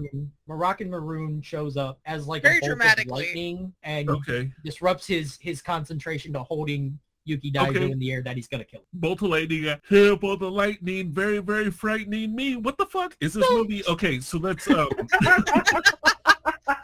so Bolt of Lightning guy comes down, and then my mind has blinked. My mind has literally blinked. They battle on top of the roof. Drunken he Maru throws gates down. He throws the gates down. Like, that's all he does is just toss the gates down. That's what it was. Yeah, he was like flattening like gates in like food stands. Yeah. Because like Maru was like destroying the economy him. of this little town. So he hates everybody. Okay, but was he trying to get Maru, or was he just doing that to be a dick? Well, they were like doing battle up on the rooftops, like everything's okay. Flying around, kind of. Yes, with a question mark is. They were flying on the rooftops, fighting. Then he knocked down the gates and the food carts, and then And then Maru gets away. Yeah, because like the how did he get away? I don't think it ever actually says, because they're like, just like my plan all along, and they take the girl, and then they just disappear. Okay. And then the door. How did he get away for $300, Alex? He grabs the kid. Yes. It was space magic. He grabs the kid. They grab the girl. Okay, so he grabs the boy, they grab the girl. And they're gonna like attack the sister, and he run. And they start to go after him, and Moroccan Maroon says, "No, it's fine. Don't worry. This is exactly what I wanted." He's like, "I don't need the young man, I have the lady." Okay. Things got weird. Things got very weird, and that was 3 seconds into this movie. Yeah, I think the title was weird, but let's keep going. They get away. They are now on a boat. Him and the kid are on a boat. And the kid is very upset because you let him take my sister. You let him kill my father. It's like, I didn't. I mean, let it is them kind of do like his fault. Yeah, he kind of did. He's like, but I didn't let them do it. You can't go after them. You kill yourself if you do that. And he's like, this kid's got a death wish. This kid has a death wish, 100%. Kid's kind of badass. He's gonna die, but he's badass. He's just gonna go full Rambo with no guns he's or fucking muscles. Stupid. He doesn't know how to fight, and he doesn't know how to take care of anything. But it's all a kid, of a sudden, though. they're That's kind of inherent. Okay. Isn't this where they get on the boat, and then all of a sudden, like, the ninja grabs the kid off the boat? Yes. Water ninjas. Water ninjas that were breathing through reeds that you never saw came swimming up, grabbed the kid, pulled him underwater, right? They pulled him underwater, and then I remember that because you never saw the kid come back up. Right. But he fought ninjas in the water. And then he went out of the water, down a path, and the kid is laying at the feet of the girl and the dude. Because we haven't even got into the girl yet. There's a whole other plot there. What the hell? No, the hell they didn't. Okay, so somehow the kid gets away from the ninjas and runs onto a path to go meet the girl that the guy groped her boob. Yes. And she's there with some other guy. The old man that the girl was sleeping in the little house where all the like henchmen they all get together and like nobody followed us, right? Do a full like 360 like henchman with powwow. their backs to each other. Yeah. They did. It was amazing. No, they got back to back, and you thought, okay, they're gonna fight somebody. Yeah, and there's like 8 and then of they them. start like ring around the rosies. Yeah. Like they started just like going in they circles. almost like linked arms and like spun. Like, anybody here? Anybody here? Okay, everything in this movie was unnecessary. So me saying that was unnecessary is redundant, but that was unnecessary. Like that was extremely unnecessary. Yes. And then they're like, let's talk about our evil plan. And then suddenly they're like, kick open the shrine door. Huh? And she's like, what? I was sleeping. I was sleeping. I was sleeping. Sleeping. Okay, what the like hell she was actually, that? like I think she actually was sleeping. It's a shrine. It's common in Japan. Okay, like, so that was a shrine. Places. Okay, so that's what it was. And she was sleeping in the random shrine. Kind of cool.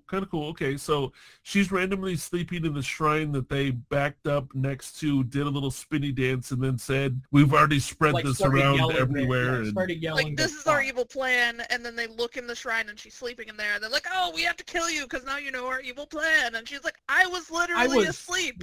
I don't even know you." And then like you, there is a line where they go, "She's too pretty to kill." Yeah, which was creepy. That was a little real creepy. Fucking creepy. Yeah, that happened. Was real. Yeah, that happened. They're like general. I don't know what else to call him at this point. He's the leader of the bandits because they talk about like the Yuki Typhoon is all like, all we need is Bob, like Momo Bear and his 6 bandits or whatever. We don't need more men. So then he shows up and he's like, Momo Bear shows up and he's like, all right, all of y'all, fuck off. I'm gonna take her. If I need to kill her, I'll kill her. But she doesn't need to die. I'm just gonna point he recognizes. This poor girl has more essay going on in this one fucking movie. I feel so sorry for her. She's the family trauma. Yeah. Right? Well, her plot line was that she's Rocky Raccoon's daughter that he took off, right? So she doesn't know, but she's the evil guy's daughter, raised by a spider lady that tells her to go follow this random guy that flies and has his head cut off and reattaches, and then gets caught by these bad guys, and they're like, she's too pretty to die, and then the other guy's like, I'll kill her. Momo Bear sees her, and the reason he's like, no, we're not going to kill her is because he recognizes the scarf she's wearing as Rocket Raccoon's wife's scarf. Oh, okay. Her trauma up to this point is her mom, like she was raised, she never knew her father because he left before she was born. She was raised by her grandmother and her mother. Her mother died like 3 months prior to the start of this movie, waiting for her dad to come back. He went to go get smokes at the corner store and never came back. And he never came back, so she's searching for her father to be like,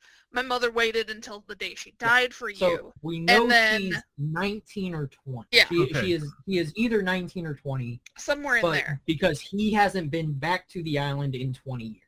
Got it. Yeah, and then so she sets out on this journey to find her father, and then she meets the dude, main character. Momo Bear. Oh, no, yeah. Maru. And she meets the main character. Yeah, Subaru Maru. The Maroon Subaru. Got it. I like this new name. This is good. And so she's with him, and then they're like, oh, well, no one lives in this forest, but my master might know who you are. And then, like, as he's dying, he, like, says her name and then dies. And he's like, well, your chance of figuring out who your dad was kind of, like, died with him. And then suddenly Granny shows up, gives her the pin, and is like, oh, you should be fine traveling with him. You need to do, like, your dad's a piece of trash, but, like, if you gotta do it, you gotta do it, I guess. Have fun here, have this hairpin, bye. And this was Scottish Granny. Yeah, Scottish Granny. Evaporates into the ground, and then the dude that Granny was like, okay, I guess you're in good company, whatever. And then he is like, I need to do this alone. Peace. And so she's like, okay. Oh yeah, 100% just I'm gonna go drop on my her own. out. And then she pops back up as she's like sleeping at the shrine, gets interrupted by these like big old bandits that are all like, we're gonna casually mention that we're not gonna kill you because creep factor. And then like this dude is like, oh, I recognize her because he's the henchman for Dad, and is like, I'm gonna save her and travel with her. And then suddenly the next time you see them, they're standing with the boy, like the young boy, just like on the ground at their feet, and they're like, oh, you remembered me. Yeah. Okay, my confusion is your confusion throughout the entire movie, so just get used to it. He gets out of the water. The confusion does not go away. Ever. No. I'm still confused and the movie's over. So the young man's laying there unconscious. So it's curious how he got away from the ninja, got up through the reeds and all the way down the path. But let's just pretend it happened. He was in the water for all of 30 seconds. And now he's unconscious, pretty much in a coma. Isn't he asleep for like the next couple of scenes where he's just like out? He's like... Yeah, because Momo Bear is basically like got like pneumonia. Yeah. Or so like, instant pneumonia coma, and he's out, and then Momo's there, and then the girl's there to be like, oh, hey, you ditched me, but let's hang out again, you know, because that's cool. I want to touch my other boob. And then they start cruising. And then like, Maroon Subaru is like, I'm going to this palace place. And she's like, oh, that's where we're going too. Ain't that convenient? Right. And he's all like, you should not go with me. Many people are out to kill me now. And then they're just going to gloss that, and they're like, where can we stop? He has a fever. Then it's the... This is... So they stop because he has a fever. They stop in, like, a barn or a... Good place. Kind of? Yeah. Like, maybe like a manger type of deal. Is this where they run into Jesus? Is this how it ties in? This is how it... Okay, sorry, keep going. So they're in a manger. He was probably in the next stall over. Yeah, three wise men come up and they open the door and they're like, "Oh, sorry, wrong one. We're at the one next." What's up? See ya. I just want to point out, as the nurse in this room, that is not how you get pneumonia, and I'm fairly certain that child is also a zombie because he would have died from drowning. Look, no, he got ninja. He was only in the water for 30 seconds. He got ninja pneumonia, you guys. He got attacked by the ninjas. He got ninja pneumonia. It's different. He got ninja pneumonia. It happens like that. Okay. Instant. But his fever was also high enough that he was hallucinating, which is why Mo Bear was all like, I'm going to go make drugs. That causes brain damage. Yeah, this kid is damaged. Like, that's not question.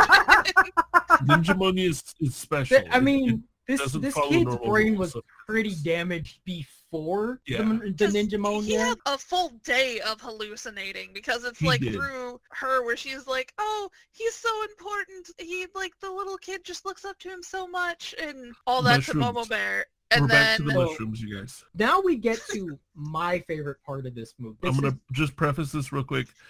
Just in case anybody hears what Squiggs is about to say and goes, no, that didn't happen. Really tell us what happened. No, this happened. This 100%. This is real. 100%. This happened. And if you try and find a reason in the plot to fit this in, don't. There are not enough insane asylums available for everybody that will drive you nuts. But just please. There's also this is like the one where this is the one where I don't know where it fits into the rest of the movies out there. I don't. It's too good. It's on its own. It's just it's too good. I'm gonna think about that. But please, everybody, put down whatever you're doing. Stop whatever you're doing. If you're driving, pull over. Just really pay attention to what is about to be said. It's not going to make sense, like none of this movie has. But even less so. Don't warn them. Don't warn them. Don't warn them. Nobody listen. Look, Squiggs, don't tell them. We're going to drive people crazy. So now everybody can listen again. This is very important. And just listen. Ikizuki Sumaru decides he's going to go and run, because that's what he does. He runs. Mm-hmm. And he starts going to, very dramatic. And he runs into a barn. Don't know why he ran into the barn, but he runs into the barn. When he runs into the barn, he starts just throwing daggers and ninja stars, hitting doors, actual like wooden doors, and the doors like fall down, and then all of a sudden they pop back up and they start circling, and there's like 8 doors that just start circling around Ikizuki Maru. The doors are circling like sharks. The doors. And they're spinning. They are spinning. Noise. They spin so fast they make Ikizuki Maru very dizzy and like loss of oxygen. Disoriented, discombobulated. Yeah, they get like the 3 camera angle all at the same time lined up. It's a production. Like his face on top of these doors spinning on top of like him looking up at the ceiling. Think of like every stereotypical 80s photo that has like the overlay. Yes. That's what it is. Yeah. This wasn't a movie inspiration. This was a genre of photography. Yes. Huge movement. They made this happen. The doors, as they're spinning, and he's losing his breath, and he falls down to the ground, and he's and he stops, and the doors stop. They just stop. And one of them goes from standing straight up to completely flat midair and shoots at Ikizuki Maru, and he dodges the door. The door. One of my favorite things though is the door is on like 10-pound wires, and you can see those like wires solidly. They're not even like small wires they're trying to hide. But so the door has now flown at Ikizuki Maru, and he like spins on the ground and dodges it, and then another one, and then another one. Like 3 of these doors have now dropped flat and shot at our hero of the hovering story. about 2.5 feet, maybe 3 feet in the air. Yeah, horizontal, he's on the ground, and then shot towards him like an arrow. It's beautiful. Yes. He also starts slicing them with his sword. He pulls out his sword and starts slicing the doors, cutting them clean in half. Sometimes in 3 with one swipe. Impressive ninja. Okay, you don't question the ninja. Now there's 3 doors, and they start circling him and push into him, and then all of a sudden, ninjas are behind the doors. They like merge out of the doors. Yeah. They were the doors. They emerge from behind the doors and stab through the doors, as you want to do in this movie. They stab through the doors with swords to kill Ikizuki Maru, and these are like solid oak doors. These are not like paper Japanese doors. These are like solid oak American doors. They stab through. Actually, they're Irish. That's where the Irish lady came in. She was the door delivery person. But please, keep going. And just stayed, Yeah. That's where the door magic came from. So they stab him and pretty much look at each other and go, yeah, we did it. Good job. And then like instantly get a shuriken to the heart. The 2 or 3 of them that are standing there just instantly just die because somehow he like teleported to the corner of the building, the like corner of the roof of the building. Yeah, he's like full on Spider-Manning up in the corner. Yeah. Spider-Man reference. Did you see it? Spider-Man reference. Yeah. And he jumps down and that's it. That's the entire scene. It is so good. Look, if you've never seen a movie where a man is attacked by random doors and then Spider-Man's away, you haven't lived. Or maybe you should live without seeing that. Either way, we saw it. And we're sharing it with you. That scene's over, and there's no reason for it. Did it continue with the plot? What plot? Thank you. So after that, or maybe the better question is which plot?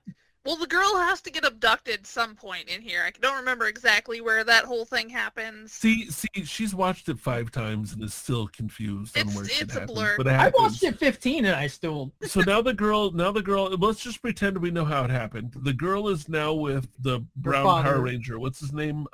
Moroccan Maroon. Moroccan Maroon Rocky Raccoon. So he's not with the Subaru guy. He's with the bad guy. She's with the bad guy. She's like tied up, gagged, and she gets taken to like the headquarters, and Mobile Bear appears out of nowhere, and he's like, "But wait, look at her! Don't kill her! What she has. Look at her! Look at her face, and look at her scarf!" Like and he's like, "Oh, yes." Mentions the scarf. The thing that was weird to me, and I'm not gonna lie, that was weird, is the whole movie? Yeah, okay, so one of the 1,700 things that I thought was weird was. And this is coming from a psychological, like a psych standpoint. You guys know I have a psych background. So as soon as she realized that it's her dad, she never met this dude. Never has met this dude. All of a sudden, hey, do you recognize this? It's your daughter. And she's like, Father. Like she's like, anything you say, I'll do. Yeah, like, Father, have I disappointed you? It's like, dude went out for smokes and didn't come back. What are you talking about? Did I disappoint you? Just said that, like, yes, I left because I feared that I would sire a child. I feared your mother was with child. Yeah. In layman's terms, I think I knocked her up. I had to run. Yeah. And she's like, but please tell me I haven't disappointed you. Right, disappointed. You ran. It's like, are you happy to see me? Yeah, like, that's what it was. No.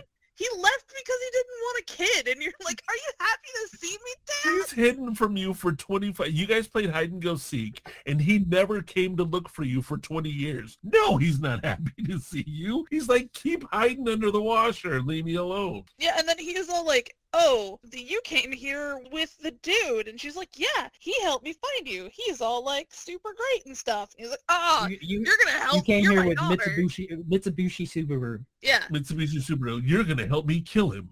You're going to be a good daughter and help me kill him, right? Yes. Like, it got creepy quick on that part. I'm not going to lie. I felt weird. That part got really weird. Like, he went straight from, like, I ditched you 20 years ago to, you're going to be a good daughter, right? And it's like, whoa, creeper status. Now and she again, goes... her like, essay continues. Pretty much. the joke was if a dude, if a white van pops up in the movie, and then like 10 seconds later it was a all white man. I was like, that's the equivalent in the feudal Japan era of the white van. That guy. Yeah. So what you're telling me is this whole movie was a snuff film about an old white man who kidnapped an 8-year-old boy. That's fucked up. But it could be a plot. Like, that's what's messed up. Like, I mean, what you just said. Could it be a plot? Yeah, because everything could be a plot. Right? But like, you could tie that in. I like how you have the 3 people that just watched the movie going, maybe. Right. I think maybe not the snuff part, but the snuff part. Because he didn't kill the kid, but like the the kidnappee just becomes good with Stockholm syndrome. Stockholm syndrome happened. Because it really wasn't even like avenge your parents. It was avenge my death. Right? He told I'm training you to avenge your parents' death because they were wrongfully murdered. Not that there's ever a rightfully murdered, but they were wrongfully murdered, and Yuki Daijo was a traitor. And then, like, he dies, and it's, no, avenge my death. I'm the important one here. Avenge me, please. I'm the main character. Stockholm. This is definitely Stockholm syndrome. Like that. Okay, we see that. We're breaking history down right now, people. We are like stuff that's happened over the past 40 years. We're breaking it down. We know where it came from. Okay. The sad part is we watched this movie. Poch, you're gonna have forgotten ever watching this movie, and anyone listening to this podcast is probably going to forget ever having listened to this episode. Hey, you know what? It's okay because you're gonna be like, what? Then they're gonna come back and listen to it again. And this will be the highest listened to podcast because people will go, oh, there's a new one. There's a new one. I haven't heard this one yet. There's a new one. I haven't heard this one yet.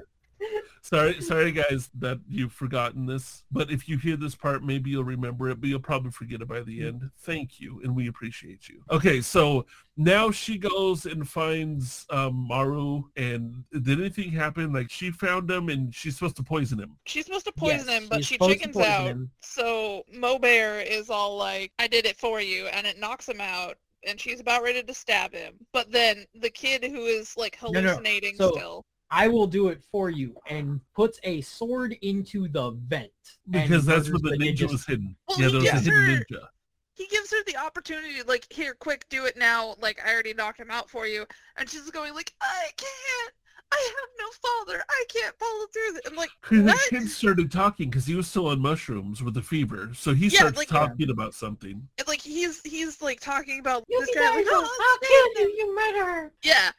Like, kids having, like, murder fantasies over there. And she's like, I can't kill him. He's too important. And then he stabs the ninja assassin. Because he's like, I'll do it for you. The ninja assassin, he's like, I'll do it for you. It stabs the guy in the vent.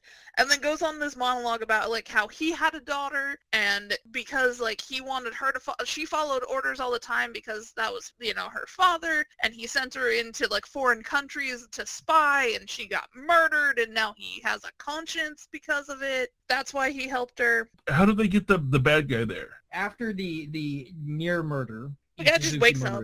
Yeah, he's like... He kind of wakes up. He's not a mongoose. He's a badger. He's a honey badger.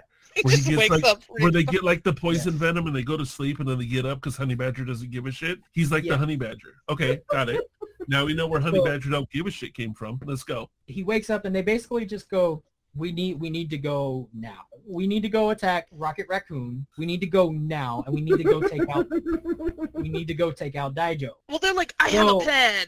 And so they go and then it's just like it's almost like Wayne's World at this point where they start the very end of World and then they just appear, like, we just transition over to, like, Yuki Daijo having a party. Wait, no, but there was a point where they bring him back to the place where they stabbed the ninja. He's like, well, where is he? Well, she's like, I'll tell you where. I just have to think about it. Then the ninja that got stabbed all of a sudden is still alive. Well, no, that comes at the party. Okay, see, I'm so confused. I thought it was where the kid was having a fever, and how did he crawl to another vent? Like, does the ninja just live in vents? I Okay.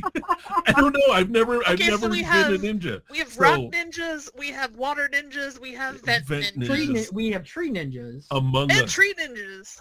Let it sink in. Among us. Ninjas. Vent ninjas. Oh, among they were us. the imposters. Come on. Let this sink in, folks. Let this sink in. So now that the Among Us ninja has come out. We are at the party now where the Yuki Daijo with his continually receding hairline. Yeah, I think it got worse each scene. Yeah, because they were like, oh, he's dead. Like, we totally totes had my daughter that I met 5 minutes ago kill him because she's totally going to do that. Right, totes. So they're partying. They're throwing a party where they're playing Mexican music. They were playing mariachi music. A Moroccan band. Wait, no, what mariachi. Yeah, it was mariachi music. Yep. There was like a fiesta happening. There was wine in a plate. Who knows? It was in a plate. Why was he drinking wine out of a plate? It was a freaking plate. Like it was a fucking plate. It was a plate. It was a plate with like a cup on the bottom of the plate, but he was drinking it out of the plate. And like the sister, like the kid's sister was like forced to be next to him, and he's like, "Here, have a drink." Like that got creeper status. Creeper status times 2. Okay. Yeah, like that. The creeper status on that one was just like, oh. There's a lot of this movie. Have some plate wine with me. You know, like, whoa, no plate wine, buddy. Carlos Rossi stays in the jug. Okay, dude, I'm sorry. I can't get past the fact that he was holding a fucking plate with a little lip, and that's what he was drinking out of. I swear that plate was more shallow than what his food was on. You know what I mean? Like, his food was more in a bowl. Doing the full, like, a drunky, like, woo! Like drunken master. There's no way that there's anything on that plate. Yeah, like, that must have took been like one sip, my dude. Like, dude, that was straight up moonshine, all right? He had that plate of moonshine. He's grabbing, come on. He was drinking You're so gasoline. trash, you're hitting the plate instead of the bottle. It probably didn't even have liquid in it. He picked up the wrong thing. He was about to just drop peas and corn into his mouth. Oops. Give me the right thing. Carlos Rossi hits different, doesn't it? Now he's trying to get that young girl drunk. They bring in the other girl. I was going to say, you can call it whatever you want. Nobody's going to remember. So they bring in Billie Jean. Who is absolutely Ichizuki Maru's lover. Yeah, the boob grab. They bring her in, and she goes, yes, I killed him. And I can show you where I know what happened to him. He, and then, like, all of a sudden, frog. Well, wait, no, that's where the vent ninja came out and was just like, they're lying. He went to the castle, or he went to the whatever. He switched between vents somehow 700 miles away. Yeah. He vented Among Us. Yeah, he totally vented.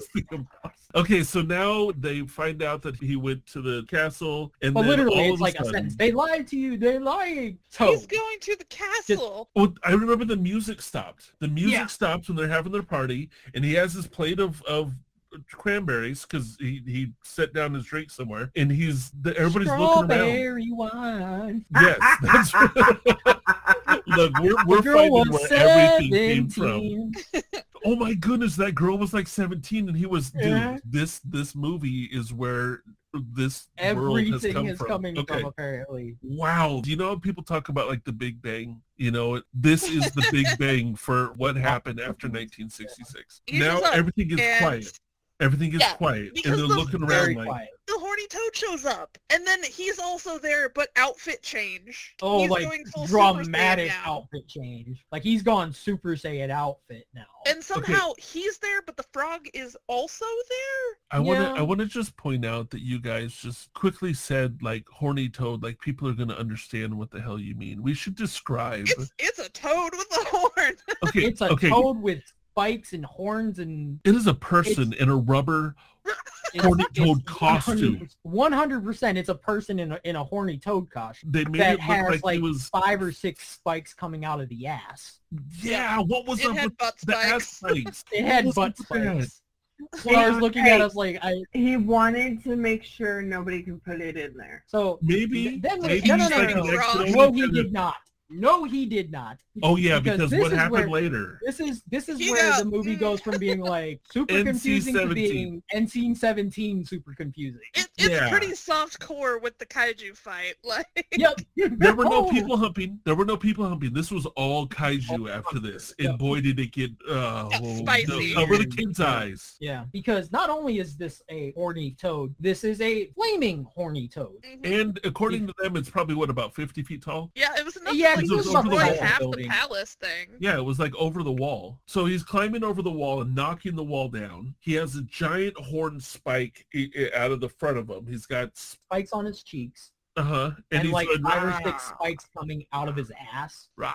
But again, he's breaking the wall this down. is like you go to Party City and buy the $5 frog costume that somebody like sewed some horns onto. And you can like see like the flamethrower like trying to be hidden inside the costume. But really it's like a good foot out of the mouth. And I'm pretty sure that the costume was a little bit smaller than they meant it to be, because like the guy had to like squeeze his legs, and like you could see the definition of a man's legs on the back of this frog. Well, you had to figure out how to put the flamethrower in there. I get it. No, I totally get it. But I seriously think like the actor was maybe 5'10", and they built the frog suit for a guy that was 5'6", but he got sick, and so they had to throw somebody else into it, and you just saw everything on the bottom half of the frog. It was a man. It was definitely a man frog from like the waist down, but it was a frog from the waist up with a flamethrower and spikes. It was a flaming horny toad. Yeah, it was a flaming horny toad. So and then was a water squirting serpent. And they had a fight where they both were going. So before the serpent shows up. Seriously. Because before the serpent shows up, because now we have the flaming horny toad, Ikazuki Maru on top of him, even though he is the horny toad. Going, ha. He was asshole projecting. It's okay. He was asshole projecting. Cool, sounds good. Yeah, I mean, that toad he definitely was. Then he, like, leaves the frog on a flying nimbus. Yeah, oh gosh, true. that thing. You know, that was not a flying nimbus. I'm sorry. That was a euphemism. It was a fart cloud. That was euphemism for like sperm, and he was riding it. Yeah. It was. Like, he was trying to impregnate the world. I'm just letting you know it happened. I'm not taking it back because I'm not wrong. You're not. Like, he's on. It was supposed to be a flying nimbus, but it was like multi-tailed sperm. And he was riding it, and it glowed. And he was right. So he gets down. Yeah. He not gets a normal glow down either. to where Yuki Daijo is. Yuki Daijo then has his dramatic speech of, "No, don't kill me." But the line he says is, because he said Yuki Daijo did not have his William Shatner class. No. He spoke very quickly. He says, "Don't wait 1 second." He did. He said, "Don't wait 1 second." He was trying to say, "Don't wait. Give me a minute. I can explain." Wait a minute. But it came out as, "Don't wait 1 second. Fucking kill me." That's what it sounds like. He should have just been stabbed instantly, because he pretty much said, "Don't wait a second." Right? Yeah. Yeah, but he has to make a monologue about, like, "You killed my father. Prepare to die." My name is Yuki No, Mizayo. he made the monologue of, "I killed your father." Prepare to die. He was Vader in this. He goes, I killed your father. I am your father. No, I killed your father." Right. It was me. Right. I was the traitor. I get it. And then he did that like sneaky thing where he's just like, "No, don't do it." And as he bends over, he grabs his sword, because then he's gonna like jump up and lunge and kill him. At best, that's a dagger. Yeah, it was. It was like this. You know, you have like the samurai swords, and one of them's really long and one of them's really short. He was grabbing the short one. He grabs the short one. Bro's already had his head cut off, mind you. Like, that's gonna do anything. Right, yeah. He had a boomerang sword to the head. He's gonna be fine no matter what. So he lunges at him, and he's just like, "Bitch, I'm a flaming frog in my downtime," and just stabs him. It literally just, "Whatcha?" Yep. And dramatic stares him in the eyes as as he's looking at him dying. And he's just like you can see the sweat like dropping off the guy's head, and he's just like, "Yeah, you earned this. Fuck off." I mean, that was one part of the plot that I understood. Yep. I got that, because that was that's about it. Yeah, the very beginning, avenge your parents. He did it. Yeah, so he did that. After that, they didn't know what to do, so that's when they added in the softcore porn. Yeah, so after they had to have the dramatic, like, "Aha, you did my dirty work for me. I am the king now." Oh, yeah, Rocky Raccoon. I'm the king. Yeah, Maraka's at noon, decides he's going to show up. He goes, "That was the only thing standing in my way. You did my job for me. This just became very, very easy." Just so you guys know, if you notice... if you notice all the name changes, we're just following along with the actual movie, okay? There were so many times people said his name differently. We're literally just following along with the movie. We may have made up our own names, but there is different as the ones in the movie. Yeah. So Rocky Raccoon and Maracas at Noon, same person. Same person. Yeah, I like balloons. In June, yeah, bacon Realistically, after watching this movie, the only thing you will remember is his amazing eyeliner. Oh my goodness! This dude had, you knew he was evil because this dude had wings back in 1966. And they were perfect too. Yeah. I think I know where they found him as an actor. He worked he was a beautician, and he probably applied to work on the movie to do their makeup. That's probably what he applied for. He didn't just have good wings. He had wings that went almost out to his fucking ears. Right, and that's what I'm saying. He applied to do the makeup, realized that there was only going to be a serpent scene with blood and then one dot, and they were like, we'll just hire you on to be the bad guy, because that's how this movie happened. They saw him glare at a croissant or something. It was like, we need that energy. Let's write this in. So he had wings that drag queens aspire to have. Oh yeah. Yeah, he had a full-on look. There was the wings. There was Elvis hair, kind of. Uh-huh. Yeah. He dude was Elvis hair. Dude was, it was a look TM. Yeah. Yes, exactly. That is the best way to describe it. That dude dude had, you see Elvis, Elvis, right? I bet you over in Japan or people saw him and were like, we know who that guy is. He just had the look. Either that or they're like, I don't know who the heck you are. And then he was like, watch this. Ka-chow! And draws on a wing. And then they're like, oh, okay. Yeah, that's how it is. It's the luchador mask, but, wings. It's the Mulan, the scene where she's I was a soldier in the mountain, and pulls her hair back. And then, that was you. Wings it. And now they're he's saying, I'm going to be king of the world. And now the fight's on. And he turns into the Serpent. He turns into the Serpent. Maracas at Noon is now the Serpent. The Horny Toad and Maracas at Noon are going toe-to-toe. Before they go toe-to-toe, all of a sudden, the Horny Toad now pops out of the building that they're in. Okay, yeah, what the hell was that? I look, I need to say something here. Sorry to interrupt you, but I feel like we have the title of the podcast for this one. It's just, what the hell was that? What the hell? So there's the Toad, right? The Toad's doing the thing, and all of a sudden they have this other scene happen where there's this fight, and he's like, Maracas at Noon, I'm the guy. He's got to call the Toad back.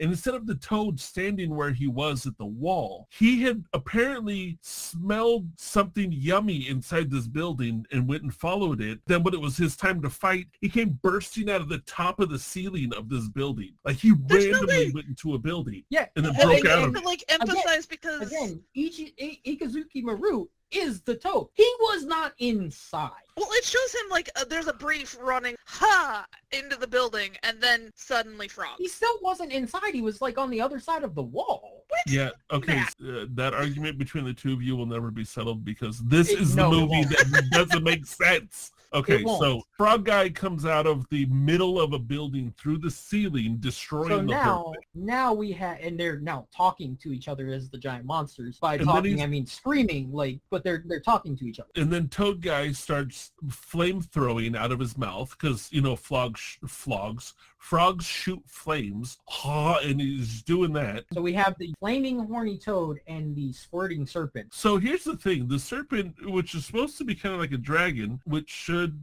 be the one shooting fire. Isn't, but is squirting now a water jet out of its mouth. They're now, open mouth trying to make out with each other. And then it pans back to the kid and the girl. The kid's fine now. The girl. Just magically.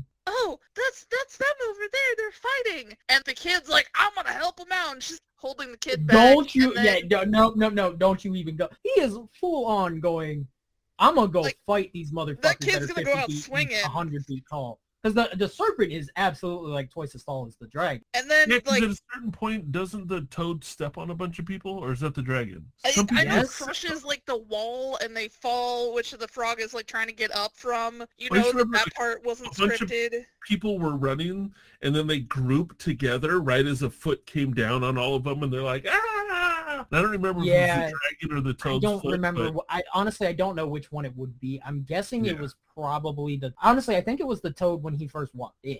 Okay, so now there's squish people. There's the flames in the water. The dragon's water puts the toad's flames out. Yeah. So you think, hey, the dragon's going to win. Because we have now gone into NC-17, squirting serpent has squirted into the flaming toad's mouth. So he's squirted into the flaming toad's mouth. The fire has gone out because it's been squirted upon. So now you have that fearfulness that the dragon is going to win because it is now splurged on the toad. But here's where that moment you may have forgotten about. No. So before that happens, that happens, because this is, again, we've reached NC-17 point. The serpent has knocked the toad into the water. Oh yeah, they were holding hands and hugging first. And they were like doing dancing. some other things. Yeah, among other things. He throws him through one of the buildings on the cliff's edge and into the water. And that's when you see the actor's legs, like, trying to gain balance and stand back up. That was good. Like, he full on, the guy just stands up,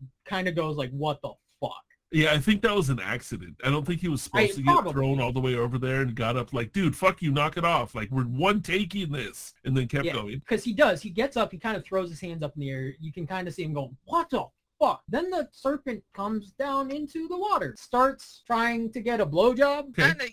Yeah. He full on like has his hands on the head of the horny toad, roping him right down around his crotch area. And also, like, at this time, the sister has made it out of the castle that they're currently, like, destroying, all the way out and around, like, the other side of the lake to meet up with everybody. To meet up with the main character girl and the little boy. And then the, like, commentary peanut gallery as they're watching this all happen. As the little boy sitting there going, I'm gonna fight these guys, and the sister's like, nope, just grabs him by the collar. Is like, no, you're not. So now we're at what you were getting. God, so much shit. There's so much shit.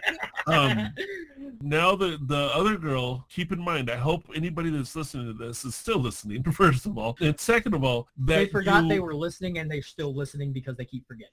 If you remember this, if you don't, I'm gonna refresh your memory. The spider lady, before she disappeared, gave her one pin and said, "Coddle the spider, don't do it twice." Okay, so keep that in mind. Now the girl, after seeing all this, come up again. No decision to maybe do it, and then whispers something for the spider because she knows the magic words to say, of course. Well, she says, "I can still use the spider. It's only been one," and tosses the hairpin. So there was no magic word. There was no magic word. It was literally just, I can still use this. So here comes the part where... It was forgotten where, plot armor is what it was. Here's the part where I think it really went from, like, borderline NC-17 to full NC-17 is the spider came down. On a wire. I have to point out that the spider was very much on a wire. It didn't even try to move. It just, like, came in like someone with a string.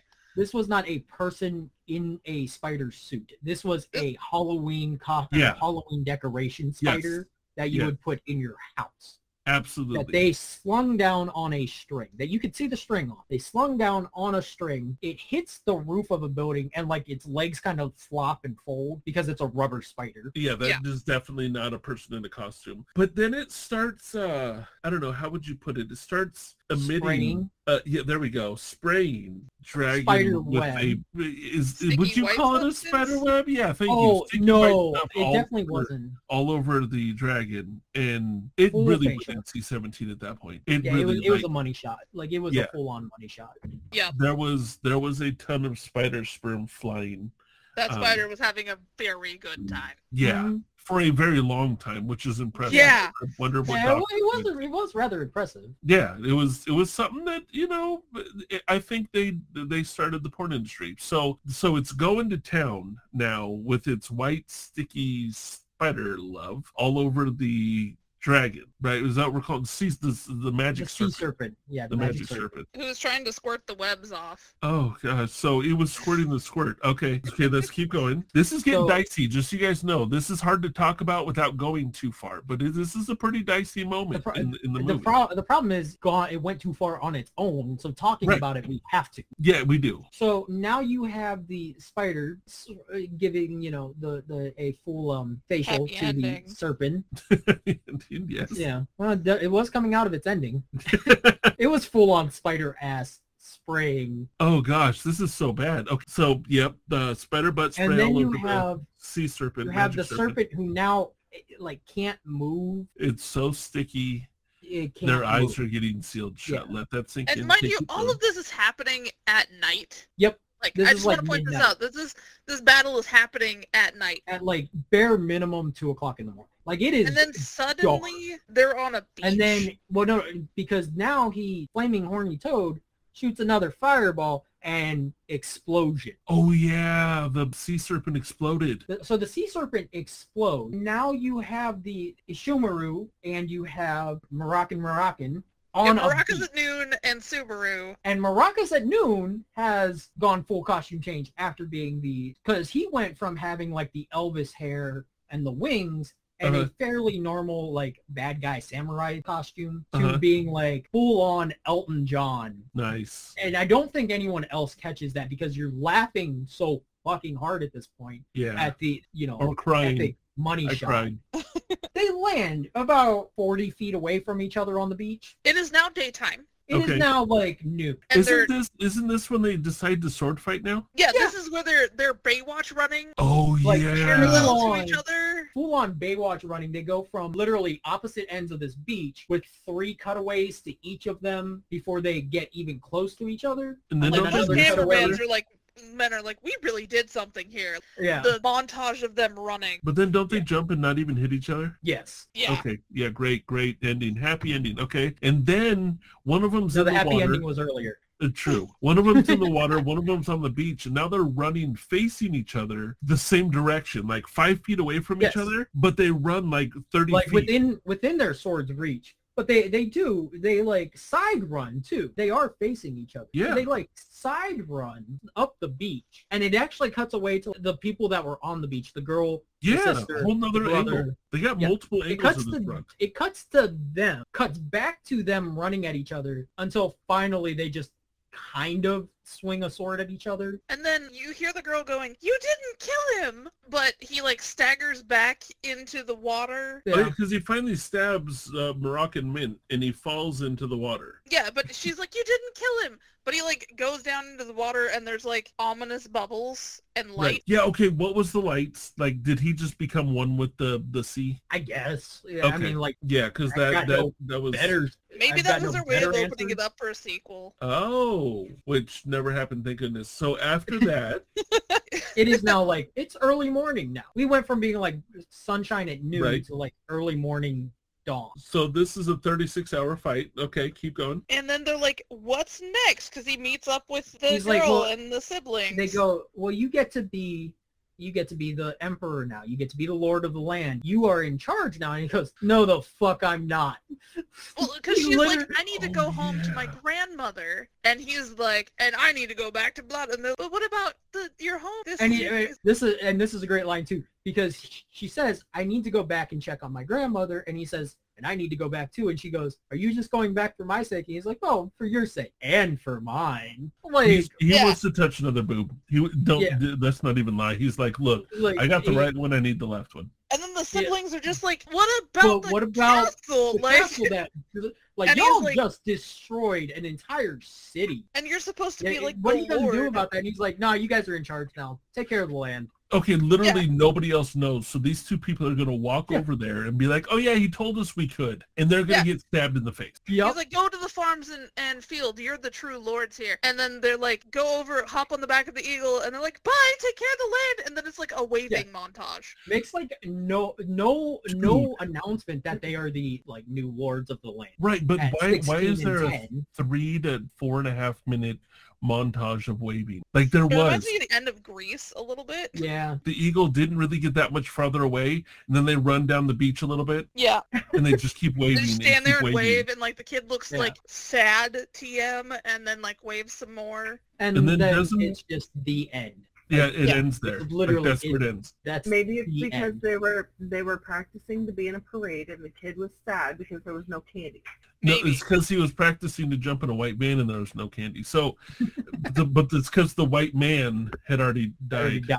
But apparently, then came back as the eagle. Yeah, the white man is the eagle. They are now flying on the eagle. That was the white man who died at the beginning of the movie and set this whole trash into motion. Okay, so ladies and gentlemen, I really want to point out too, this is like the course of 2 days that all this happened. Ladies and gentlemen, I would just like to point out all that you've heard us talk about. The movie is now over. That is how it ended, abruptly. NC-17 didn't know what else to do. Guy disappeared into the water. Eagle came and took him. You can take over the land. Goodbye. It was done. I think the moral of the story is he really wanted to touch that right boob. He had a taste of the left and he wanted the right. I think that's what it came down to. This movie was so fucking weirdly, oddly discombobulated that I don't even know. Like, we just talked for 2.5 hours, and we didn't say anything. We didn't tell anybody anything. Nobody knows what we just said. We don't know what we just said. I don't even remember how this started. I don't know what my name is right now. I'm leaving this conversation so confused, and I think that I have lost brain cells during this entire Again, this is your brain now rerouting so that it can protect you, because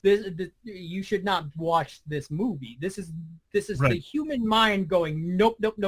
Yeah, I'm going to put this podcast up quickly before I forget that we recorded it. Yeah, that's probably a good idea. Next week, you're going to like, hey, Squiggs, what was that movie that you wanted to watch? Right. Totally Do you want to try that one again? Okay, so anybody that followed along, if for any weird reason you completely understood everything, we should be friends. Please comment. Please tell us what you understood, because we definitely didn't. Well, I mean, you can tell him, please never speak to me. Please. Okay, if you understood everything that we just went over in this movie, please don't speak to me, because you scare me. I'm afraid. I'm so afraid I just hit puberty again. No, if you actually understood what happened in that movie, please seek help, because there's something wrong with your brain. No, I mean, seriously though, if you love the movie, if you like the movie, if you hate the movie, either way, it was a movie. It was made. It was good fun. It was fun watching it, even though it was odd. There was so much. It was what the fuckery all over the place. Like, what the hell? What the hell? This movie is the worst movie of all time. I can't even argue that. If you want to watch this movie, to anybody that has somehow made it this far, right? It is available on YouTube. That's how we watched it. So you don't even have to invest money to be scarred for life. You can do it for free. You can do it for free.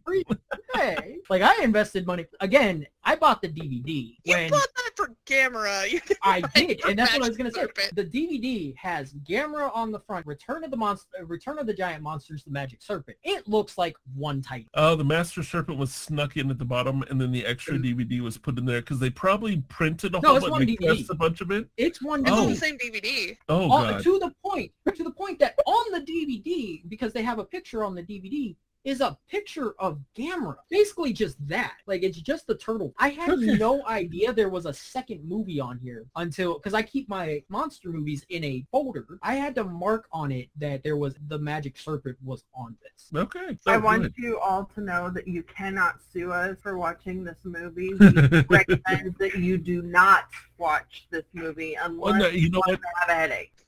There we go. That people watch scary movies alone, cool. This isn't that. This is when you watch with friends and then hug it out afterwards. But I don't think there's much more. Afterwards, you're gonna go, weren't we supposed to hang out yesterday? You know what? Men in Black, the forgive me thing. This movie. That's what it is. It's a flash of the entire movie. Yes. That's what that is. Oh my gosh. It all makes sense now. It does. I don't think there's any more. There's probably more we could say about it. I don't think there's any more we should say about it. I think we should just leave that, let people's imaginations run. If you want to go watch it, it's called The Magic Serpent. You can check it out on the YouTubes, or if you want to invest money, I just want to say thank you for it wasn't chaos with you guys. It was just the chaos of the plot line, which made this sound mildly chaotic because there was no way to put it on an unchaoticness.